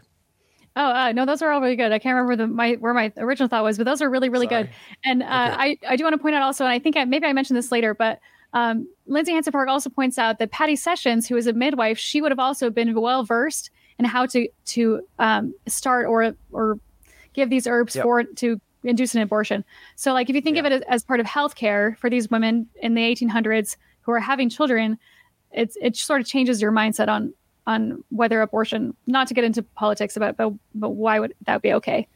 Okay. But, yeah. Got it. Yeah, that was a great comment. All right. Yeah. So you have Hiram Smith's the same year. We already covered this, right? Right. Mm-hmm. Okay. Oh, sorry. So this one is also this was also published in 1842, and the affidavits and certificates disproving the statements and affidavits contained in John C. Bennett's letters. So if you go to archive.org, you can just type that long title in, and it'll show you exactly what the affidavits look like. I don't know how to say her name, Zariah N. Goddard's testimony. So she gave a testimony on August 31st of 1842. She said, Mrs. Pratt stated to me that Dr. Bennett told her that he could cause abortion with perfect safety to the mother at any stage of pregnancy, and that he had frequently destroyed and removed infants before their time to prevent exposure of the parties, and that he had instruments for that purpose. And is this Sarah Pratt? This is her friend. I'm not saying who said it. She's referring to Mrs. Pratt. Yes, she's referring to Sarah. Yeah. Yes. Oh, sorry. Mm-hmm. Yeah. So she's referring to Sarah Pratt. Right. But this is the same woman that gave an affidavit about Sarah Pratt that Sarah came home and was very upset about, and whose husband ran out the back door. And she said, "Oh, I'm sorry, I was forced into giving these affidavits." So, pinch of salt on this one, perhaps. Right. Yeah, it might be. And this is also one where you look at the timeline. This is from the end of August. It would be so much more helpful if this was from May of 1842 when they were taking these affidavits on the disciplinary court, because it wouldn't feel like you're doing this in response to what's been put out into the public eye. Not to say that means it's not true. It's just using that same kind of skeptical lens as you would use with John C. Bennett. True. Still, this is the same year of this scandal. And these are people close to the situation, discussing people directly involved, and again bringing up abortion as involved in this whole scheme that we know was sexual, exploration in Nauvoo by Joseph Smith and John C. Bennett, right? Yeah. So, I mean, this is going to be one of those episodes, John, where people cannot accuse us of just trying to steamroll John C. Bennett and say he did all these bad, terrible things. Like, we are properly getting into the weeds of, could she have been lying? Could she have not? Like, yeah, this is a real tricky one. We're showing the receipts, though. I mean, but we're also questioning the receipts. Because we're having to. I think it's in warranted. some cases. I mean, I mean, to Nemo's point, this is the same quote, or is this the same woman who said that they ran out the back door, right? So yeah. Okay, wait. Help me understand something. I don't understand. If Hiram Smith is signing an affidavit saying that abortions were happening, or that tying John C. Bennett to abortions, if Hiram Smith himself is saying that, and then we've got another woman testifying that that Sarah also talked about it. Why are we not inclined to think that this is a legitimate thing that was happening? Because, well, I mean, from my perspective, Hiram's. I'm not saying it isn't. I'm just applying some of the skepticism that we've been applying earlier, in that Hiram was signing that at the same time that people were signing affidavits saying we're not practicing polygamy, when clearly they were. So we know people were signing false affidavits in order to protect Joseph Smith and to make John C. Bennett look bad, to try and paint it all on him, even though Joseph Smith was also doing some of the things that John C. Bennett was accused of. And then on this one, we've had an example of her giving an affidavit that she says she was forced into writing and that she didn't want to, that made Sarah Pratt look bad. So then I'm asking the question, well, okay, is this part of that, or is it separate? Because, just because she did that once, this one could be true. I'm just asking, that question there. That would be why I'm bringing that up. Oh, please, Julia. Well, then I'll point out that a lot of times when we hear the cases of these already signed or already written statements that then they are forced to sign, it's usually Hiram giving those out. And you'll see that even in Todd Compton's book or other cases where that happens. It comes from Hiram. And even Zariah even said earlier that it was Hiram that gave her that. So you could say, well, because he's the originator of this, maybe he's the one that, maybe he penned it, maybe he didn't sign it, but we don't know. And then with Zariah, it seems like they were good friends because she did live with the Goddards for a while her husband was on a mission. And so it's hard to know, because it's like she lied earlier, said she didn't, or, signed it, says she said, the truth, and then she ended up lying. And then so is she telling the truth here or not? It's hard to know. So the theory is that Hiram could have made up the abortion claim just to make John C. Bennett look bad? Is that what we're saying? I don't think he did. I don't think he did that. That's our working theory of why he would just make that up if he wasn't just speaking the truth. Is that what you said, Nemo? Yeah, as part of trying to discredit John C. Bennett further. And Mike, what do you think? Yeah, I keep like kind of trying to circle this in my head, because if she really told Sarah Pratt that she was told by Hiram, you need to sign this in order to save the church, then I would also argue that this statement in August saying John C. Bennett was doing abortions is probably not honest, because they're trying to frame John C. Bennett as being basically the ringleader of all this, right? And so to me, that makes both of those statements seem like she's being coerced by the church to do it, if that's what happened. And this is why this is so tricky, because I'm very skeptical of both sides on this stuff, because there's so much mudslinging and there's so many people that are motivated to go one way or the other. It's so hard to make sense of it. Do we know what the attitude was about abortions? Because we shouldn't assume that in 2024 abortions are generally viewed as horrific by 45% of the population. Yeah. Let's just say. Do we know what the attitude was? Would associating John C. Bennett with abortions have been a defaming, sort of problematic association back in 1842 Nauvoo? No, but it could be an extra thing. You go first. Julia. Julia. Well, I was just going to say, so I don't know. That would be a really interesting thing to study, is the mindset of people in the 1840s. I don't think that John C. Bennett felt any sort of, because he's hearing all these things, I don't think he felt any sort of shame or anything, because even in his expose, and you can take this two ways, even in his expose, he never mentions abortion at all. He doesn't seem to care. He doesn't defend himself at all.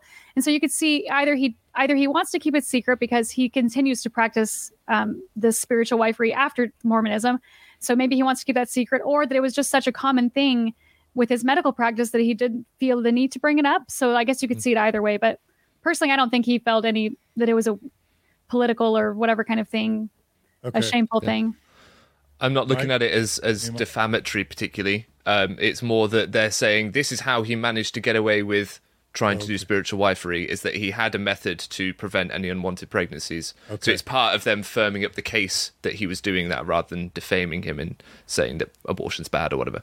Okay, got it. Yeah, so the episode with Lindsay Hansen Park and Amanda Hendricks, they talked about how at that time abortions were way more common, because if, say, you were too poor and you got pregnant, you would be in big trouble, with those conditions, or whatever the case might be, or let's be like slavery. If you get a slave pregnant, they would give them things to have an abortion, and so it wasn't looked at the same. And I believe they mentioned, and I wish I had written this down, that at that time the church itself didn't really speak about life starting until I believe the baby was born or something like that. So the whole idea of when life starts was different than in the first place. So that's all shifted since then. And so, as Nemo said, it's not about was abortion necessarily thought of as bad as it is today, because that's not true. It's about trying to get ahead of the idea that maybe Joseph Smith was having these wives on the side and maybe got them pregnant and been involved. And I believe that would be the motivation to try to pin that on John C. Bennett, so that you could keep it away from what would be later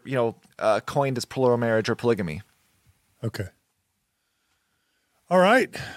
That's great. All right, Julia, let's go ahead and go to the next slide. Yeah, so this one's published in Wilhelm Will's Mormon Portraits, which I think I said was published in 1886. So this is Sarah Pratt. She says, you hear often that Joseph Smith had no polygamous offspring. The reason of this is very simple. Abortion was practiced on a large scale in Nauvoo. Dr. John C. Bennett, the evil genius of Joseph, brought this abomination into a scientific system. He showed to my husband and to me the instruments with which he used to operate for Joseph. There was a house in Nauvoo right across the flat, about 1.5 miles from the town, a kind of hospital. They sent the women there when they showed signs of celestial consequences. Abortion was practiced regularly in this house. Okay, so Sarah Pratt would have given this testimony when? Later? So it's not published until 86. So yeah, this would have been later. But would this wild guy had gone around kind of like, I don't know, Hurlbut, those affidavits? Would he have just gone around getting affidavits from people who were around at the time? That's a good question. I don't know if that. I don't know about that. All right. So we don't know when. It wouldn't take long to check, but yeah, I can check that. Do we know if Sarah Pratt ever denied, this account or this testimony? No, and we know, I think I said it earlier, we know that she was excommunicated or left the church in Salt Lake. I think it was 72. So a few years before this. Okay. All right. And this is the type of stuff Joseph wouldn't want Sarah Pratt talking about publicly, right? Well, yeah, I guess because she's but tying. It would bring him young, because Joseph Smith would have been dead by then. Yeah. So Brigham Young wouldn't have want her talking about this sort of stuff and relating it to Joseph, right? No, No. because it makes very clear that Joseph was practicing polygamy, and the way he was getting away with it was John C. Bennett. That's what she's asserting, which they wouldn't want. Yeah. Okay. Yeah, and- So I'm guessing historians are like, that account's way too late. We can't really trust it. Right, Mike? Is that what you're saying? It's like I said, these are ones that are tough for me because I don't know what to make of all that. Just because it would be nice if you had something more contemporaneous that said there was a house where abortions were performed, but then again, who's going to write down they had an abortion? That's where it gets really tricky, and I kind of fall into that thing we talked about earlier that Nemo had brought up, where sometimes I'm like, I don't. If we're talking about whether or not the church is true or not, to me this is important, but it's not helpful because this is a conversation that will immediately turn people off. And I think because it's not solid enough, to me, I tried not to dive into it because it matters, but at the same time, it's not really necessary if you're talking about that. Now, if you're talking about this specific issue, man, it's hard to make sense of it because she was there at the time. Obviously, she was someone who was, involved with Joseph Smith. And so it's hard to dismiss it. And as Julia said, John C. Bennett doesn't talk about it. So it's not like she's recalling John C. Bennett's expose here. This is something she's talking about on her own will, and this is also, as Julie also pointed out, these are, we had that one interview where she says Joseph never said a bad thing. Then this interview with this guy where she's, kind of talking about things that would have ultimately, I'm sure, been part of the reason she was excommunicated for apostasy. It's just so hard to know. Well, this is the same Sarah Pratt that Joseph slut-shamed in the newspaper, right? Right. Or in his Right. speech. So she also has a bias there to perhaps... Yeah. Yeah, the fact that she also called it evil genius, like, again, there's like loaded language there. It's not a very neutral telling. I'll just say, this is probably a concluding point, but for me, it's not necessary to assert that absolutely John Bennett was performing abortions for Joseph Smith. That's not necessary. All that's necessary is to say several people directly involved with Joseph. Number one, that sexual by a believing Mormon standard, polygamy or sexual deviance was definitely happening. Adultery was happening. Joseph Smith and John C. Bennett were involved in it. They were denying it. They were lying about it. And that several people close to both John C. Bennett and Joseph Smith claimed that abortions were happening either at the time in Hiram Smith's case and maybe others, and then later by other people's testimonies. I think what I just said is pretty much 100% accurate and doesn't overreach and actually should be pretty significant to people who are trying to understand Nauvoo accurately. Now, would any of you disagree with what I said? And I welcome your disagreement. I thought that was good. Mike? The thing is, this is something we've talked about in previous episodes. To me, I have a different lens of how I'm looking at this stuff than other people, than everyone else does. Everyone has their own lens. And to me, my lens is, and this may sound like overly black and white, but it's like, is the church true? Is the church false? Because if the church is true, but people were doing bad things, that's something maybe I could still be a part of. And so to me, this is important to the character of these people, and it's important to understanding what happened.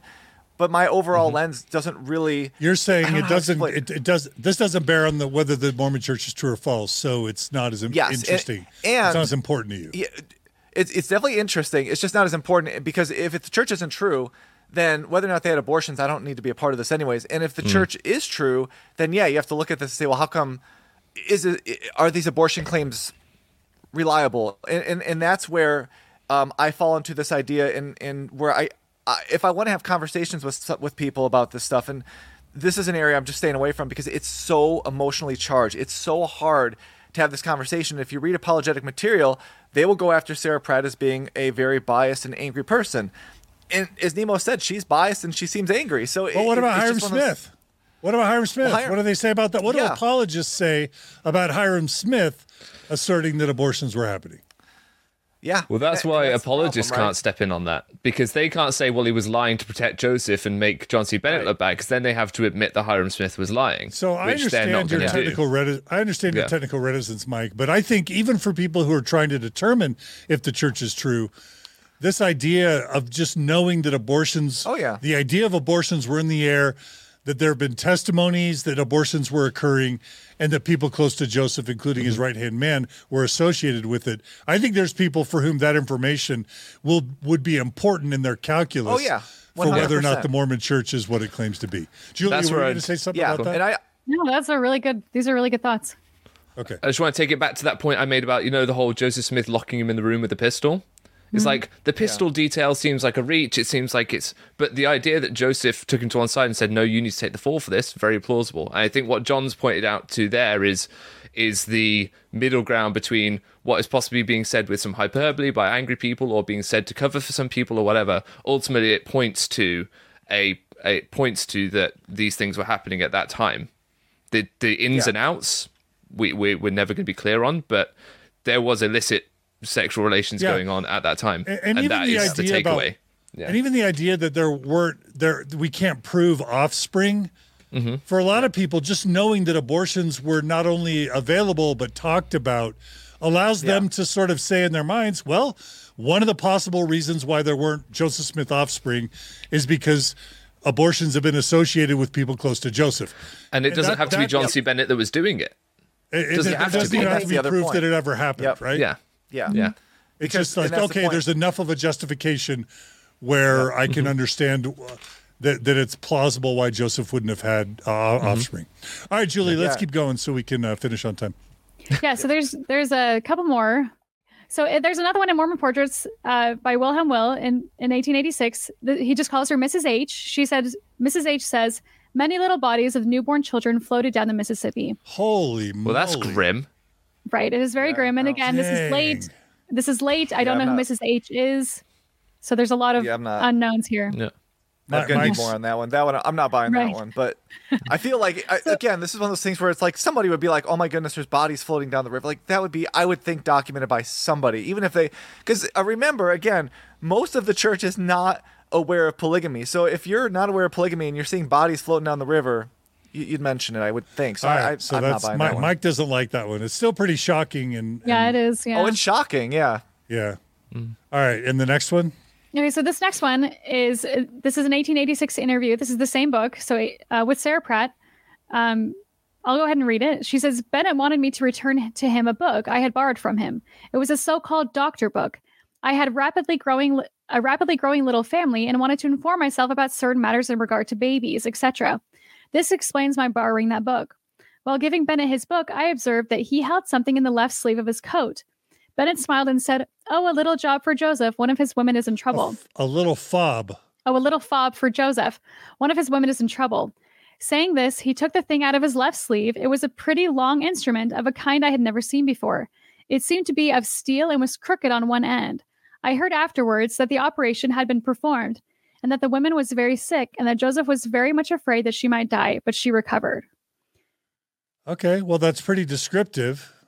Mike's shaking his head. Again, this is 40 years after the fact. Yeah, okay, I'll just say this. If John C. Bennett, as we talked about in the first episode, he's like literally said, I joined the church to expose Joseph Smith. This would be one amazing story to expose Joseph Smith. That John C. Bennett doesn't tell it. So to me, I'm like, why would John C. Bennett not mention that if he was walking around with an instrument in his pocket that he was, doing these abortions for? That's why this is why especially if the attitude towards abortion wasn't that bad at the time, because it wouldn't necessarily indict him in any way. John, sorry. Yeah, I think we've made the point that let's just let people know these are assertions. They're late. That you could question the motivations of the people making the assertions, but they're in the water and people should know about them. And they can decide for themselves if they're valid or not. Yeah, these sources that I have pulled out are the only ones that I could find. I'll say this. Are all of the sources I could find concerning abortion. So I just tried to gather everything, and if there are more that people know of, please send them to me. But so there's just so little to go off of. There's we won't know for sure. But. All right, let's go. Let's go to the next one. Is that all right? Yeah, I think this is the last one. Let's have Nemo read this one. Sure. So, Wilhelm Will, did you ever hear of abortion being practiced in Nauvoo? Wait. Just read it from the top. Oh, sorry, yeah. William Law Affidavit published 30th of March, 1887. Okay, this is William Law, who was in Joseph Smith's first presidency, right? Yeah. Right before Joseph died. So Nauvoo expositor. a man who's known for his integrity, right? Yes. Yeah. The Nauvoo expositor is checked out to have been accurate, and he resigned from the church basically as a whistleblower protesting Joseph's polygamy, and we don't know of any significant lies that he told, correct? And this is Wilhelm Will, the same guy who did Mormon Portraits. It's the same guy, but it's not the same book. Right. So this is a year later. But he clearly got a statement from William Law. Okay. Right. Yeah. Go ahead. Sorry. So, go ahead, Nemo. So just to really hone in on John's point there, William Law, who was paying attention to the mechanics of polygamy at the time, so will have had because he was exposing it. Yep. Yeah. Yeah. Okay. Yeah. So, William Will, did you ever hear of abortion being practiced in Nauvoo? So that's him asking the question of William Law. William Law says, yes, there was some talk about Joseph getting no issue from all the women he had intercourse with. Dr. Foster spoke to me about the fact, but I don't remember what was told about abortion.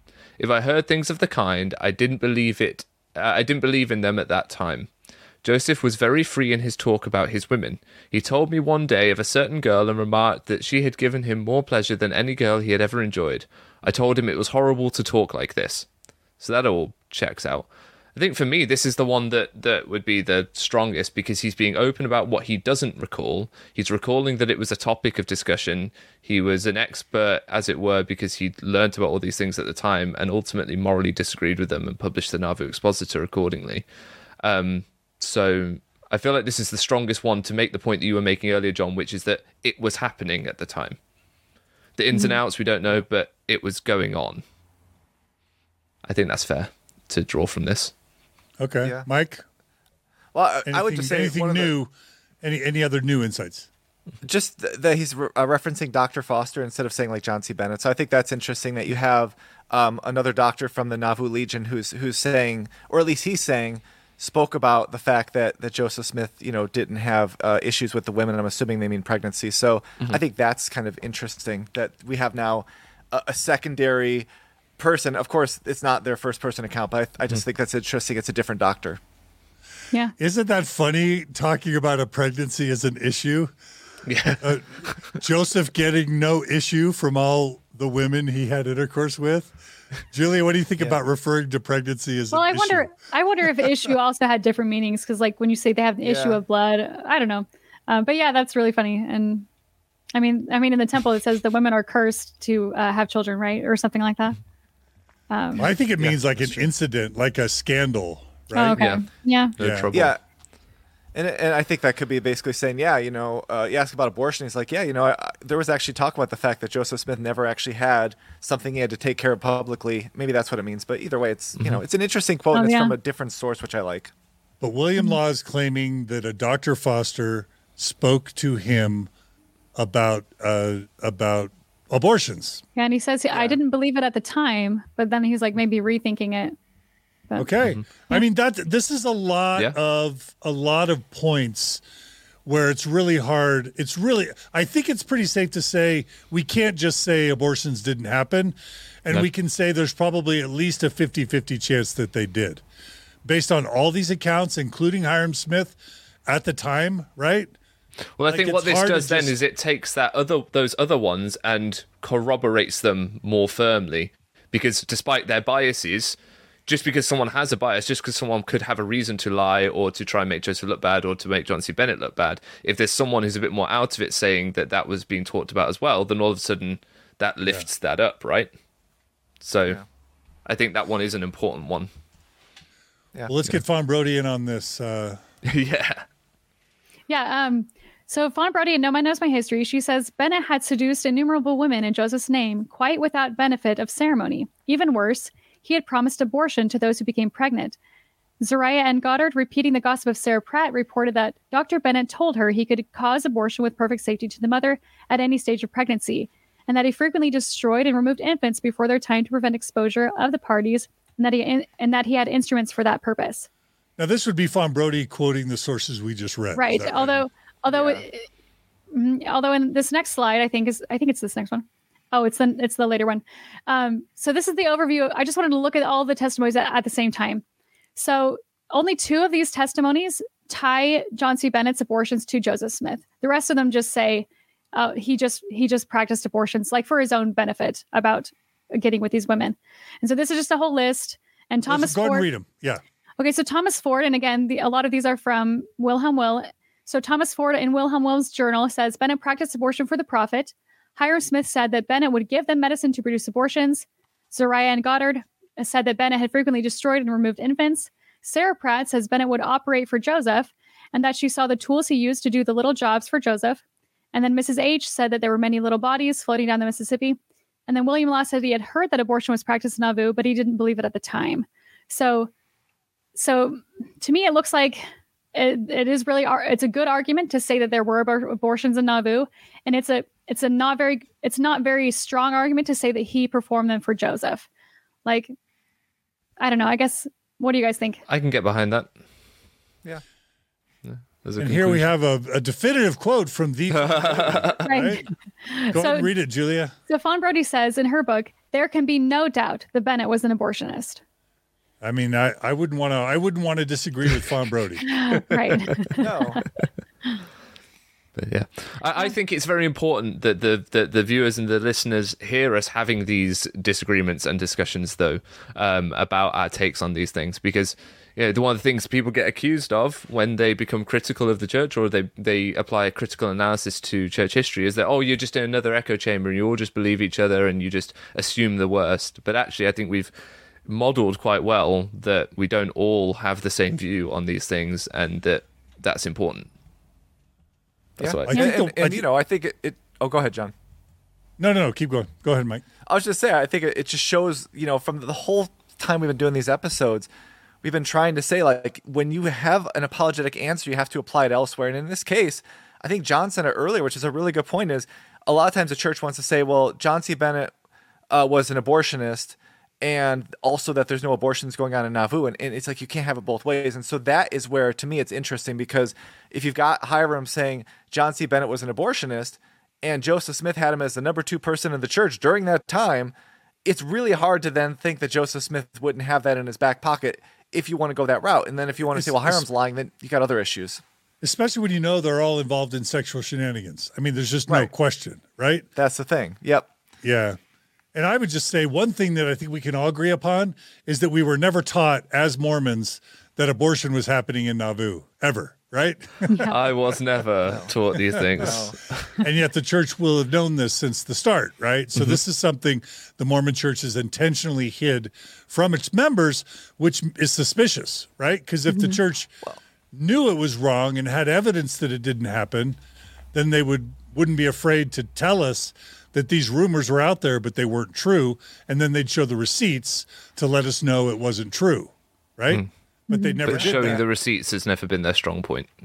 No, and I would argue that, I mean, I'm just putting on my little hat here. The apologists would say, well, Hiram Smith never said that it happened. He just said that John C. Bennett told women he would do it. So I suppose that would be the exit ramp on that one. Yeah. But yeah, I think this is where it just gets, and this is where I think Nemo said it earlier, when you have believing members who will immediately just reject all this stuff, but it's like, you then at some point have to accept that this is happening, and then all of a sudden it becomes really difficult the further down you go to then say, well, Joseph Smith brought this guy all the way up to second in the church, and at the same time knows what he's doing because everyone else knows, and then all of a sudden you're like, but he had nothing to do with it. And that's where you start to get that point of like, well, I don't really like Joseph Smith, but he's a flawed man. But then it just, you start getting into those next layers of details. It's like, no, this doesn't make sense that a person who speaks for God could have all these errors on one end and all these bad decisions. And, I think that's where the messiness just gets overwhelming to me. Well, let's jump to the final slides just so that we can get Nemo out of here on time. Nemo's got to run soon. So, Julia, go ahead and hit these last couple slides. So I already talked about this. It's just interesting to me that Bennett never mentions abortions in his expose. He doesn't say a word about it. And so you could say that he was trying to keep it secret because he was also practicing spiritual wifery after Mormonism. So why would he want to expose that? Or you could think of it as this is just a very normal thing for a doctor to do, is to do these abortions because it's healthcare for women. And so that's all this slide was about, was just his silence on this topic. So he remained silent. And then people have asked me, if the purpose of having polygamy doctrinally was to raise up seed, as the scriptures teach us, then why would Joseph Smith have an abortionist? And that's referring to the Book of Mormon quote that basically or the Doctrine says, and Covenants. That's the point. Wasn't it Jacob that says there shouldn't be polygamy unless I, the Lord, want to raise up a righteous seed. Isn't that Jacob. what the Book of Mormon says? Yeah. And then D&C 132 says it as well. Exactly. Yeah, exactly. Yeah. Okay. Yeah. So there shouldn't be abortions at all if abortions are contradictory to the justified Mormon theology and doctrine around polygamy. And so therefore, however Joseph Smith ended up having no children from his polygamous marriages, however that came about, it was wrong for him to not be having children in those polygamous marriages because it was the only reason he was meant to be doing it. So, Yeah. Or the women, him or the women. Or him or the women, But the women can say no and he can still force his way in, as D&C 132 teaches us. So I'll blame them less. And so that, For sure, blame them less. Yeah. Wait, so that just brings into question why Joseph Smith was involved in polygamy to begin with, if he's not having children. So that would hopefully cause a believer to at least question why this was happening. Yeah. Not that it's our intent to sow doubt. We just want to provide the information and let people make their own decisions. No, yes, very good. Yeah. All right. Final slide, Julia. Okay, so while he may have exaggerated some things in his expose, John C. Bennett's accurate description of the prophet trying to coerce women into polygamy and his accurate listing of many of Joseph Smith's wives cannot be overlooked. John C. Bennett's work should be studied, not dismissed. Mike, you'd agree with that? Yeah, 100%. I think and that's a point we've all been making, is that this stuff has corroboration, so you can't dismiss it. But you also have to find where you've got outside information, I think, to give it a little bit more. And so from a critical standpoint, you shouldn't just be like, this guy's exposing Joseph Smith, everything he says is great. From an apologetic standpoint, you also can't say this guy's a scoundrel and you can't trust anything. So it's and you can't say for sure that Joseph Smith had abortions performed on the women he had sex with. We certainly cannot say that for sure. No. Yeah. No. Which is fine. Yeah, that's what the data are. Yeah. Yep. Yeah, all right. Well, Julia, this was fantastic. Thank you. This is going to be an episode that people needed to watch and listen to. What's part 3 about John Bennett? Just to get people. So I think I feel more excited about part 3 just because Bennett leaving Nauvoo really triggers Joseph and he gets really scared. And we'll see that with part 3 and how he reacts and how John C. Bennett reacts. There's just this sort of fight between the two of them. So I'm really excited about part 3. But what's it about? Title? What's the title? I don't know. I can't remember what I had put on the slide. Isn't it about homosexuality in Nauvoo? Oh yeah. So yes, the homosexuality, and then I can't remember the second part of it. Ketchup? No ketchup. Yeah, so we'll talk about the allegations that John C. Bennett was probably the first homosexual in Mormonism, and then his expose in leaving Mormonism. And would it be bisexual technically? Bisexual. You're right. Bisexual. Yep. So bisexual. So same-sex sexuality in Mormon Nauvoo. Yeah, he's the first case of same-sex sexuality in Mormonism that we know of. Yeah. That we know of. Okay. All right. Well, great work. Yeah. Thanks, Julia. Thanks, Mike and Nemo. It's so great to have you. Please subscribe to Nemo the Mormon podcast.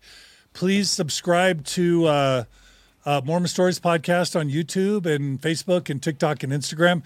And please know that this entire LDS discussion series is available on Spotify, on Apple Podcasts, and there's a playlist where you could watch them in order, which is what we recommend, on the Mormon Stories Podcast YouTube channel.